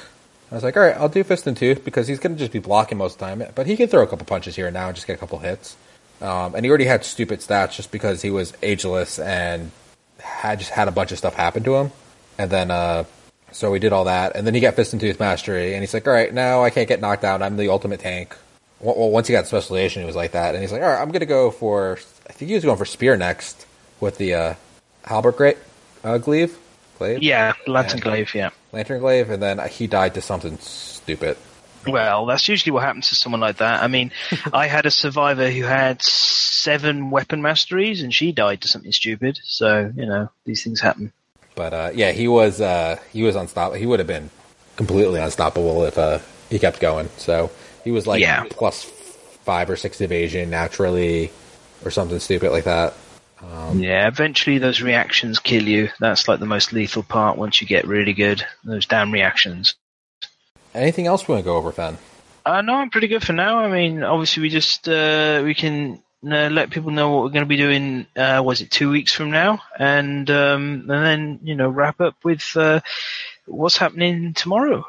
Yeah. So 2 weeks from now, I guess we're going to finish this. We put a lot more on the plate than we thought we would. We still want to talk about hunt events a little bit, and I know you hate them, Fen, but they are part of the game. Talk about the innovation tree a little bit. I've got some cool stuff to discuss with regards to the innovation tree. So I've got a lot of material. I probably won't put all of it out there, but it'll make up for how snarky I get during the hunt phase section. And we're not going to go over all 100 events. That's way too many. We're going to go over the more notable events. Either the ones are, this is really, really shitty, or this is really, really cool. and point those all out. And then I'm going to complain about the design of it as a whole. Yep, that's what you normally do. You're grumpy old. I was seeing if your shade was going to turn a little bit like some of the other ones, where you're like, I really, really hate this. You're like, you know what? I don't hate this as much as I thought I hate it. No, so the settlement events and hunt phase are the two things that I genuinely think need an expansion to replace what's going on. So we will talk more about that next time. All right, and as everyone's noticed, Matt did have to drop off. He had to run out, so he's going to miss the closing, and I'm going to get to do it this time. So thanks, everyone, for joining us. Join us again in 2 weeks, where we will be doing more, just talking about the base game itself, hunt events, innovations, fighting arts disorders, everything we haven't really picked up, just the little minor things. So when we go into expansions, we're like, oh, it adds this new hunt event, or this new settlement event, or innovation. You have some context of what it is and how it rates with everything else. Next will be join us tomorrow starting at 11 a.m. PST, which is 2 Eastern. The start of the Relics of Nova Vita is going to be streaming on Twitch. It's going to be on the front page. It's the whole TGN group. We're all doing a continuous story between all our streams. We are up at 8 p.m. Eastern, but before us we have Save and Throw Show, Late Night Tabletop, ourselves, and then Exploding Dice is going to be finishing it off. It's going to be a lot of fun. Me and Matt are co-DMing together. He's going to be the main DM, but I'm going to kind of be behind the scenes doing a bunch of things. And it's going to be kind of like a choose-your-own-adventure for all the chat to play with, so it'll be a lot of fun. Besides that, you can join us on Tuesday for Twitch Plays Kingdom Death. Monday, I skipped Monday. We have a spotlight on Monday. We have Gambler. We have Gambler on Monday. Wednesday, we have another spotlight, Tales of Clans of Caledonia. I pronounced that wrong, but it's on Kickstarter now. It's doing amazing. And then Thursday, we have our Twitch Plays / loses at the set, whatever this week feels like happening. So hopefully you guys join us for all that, and thanks for coming. Yeah. Well, thank you very much for listening, and we will see you next time for Hunts and Innovations. Yeah, and a little shout out to Fen. He's streaming now. I don't know if we've mentioned that on the podcast yet. So he's up on stream, and he also has his Patreon and Instagram and his commission work for all his cool minis. So make sure you check all that out too. Yeah, yes I am. Thank you very much for the shout out. Okay, well, I'll see you guys at the next podcast. All right, thanks everyone for joining us, and have a good night.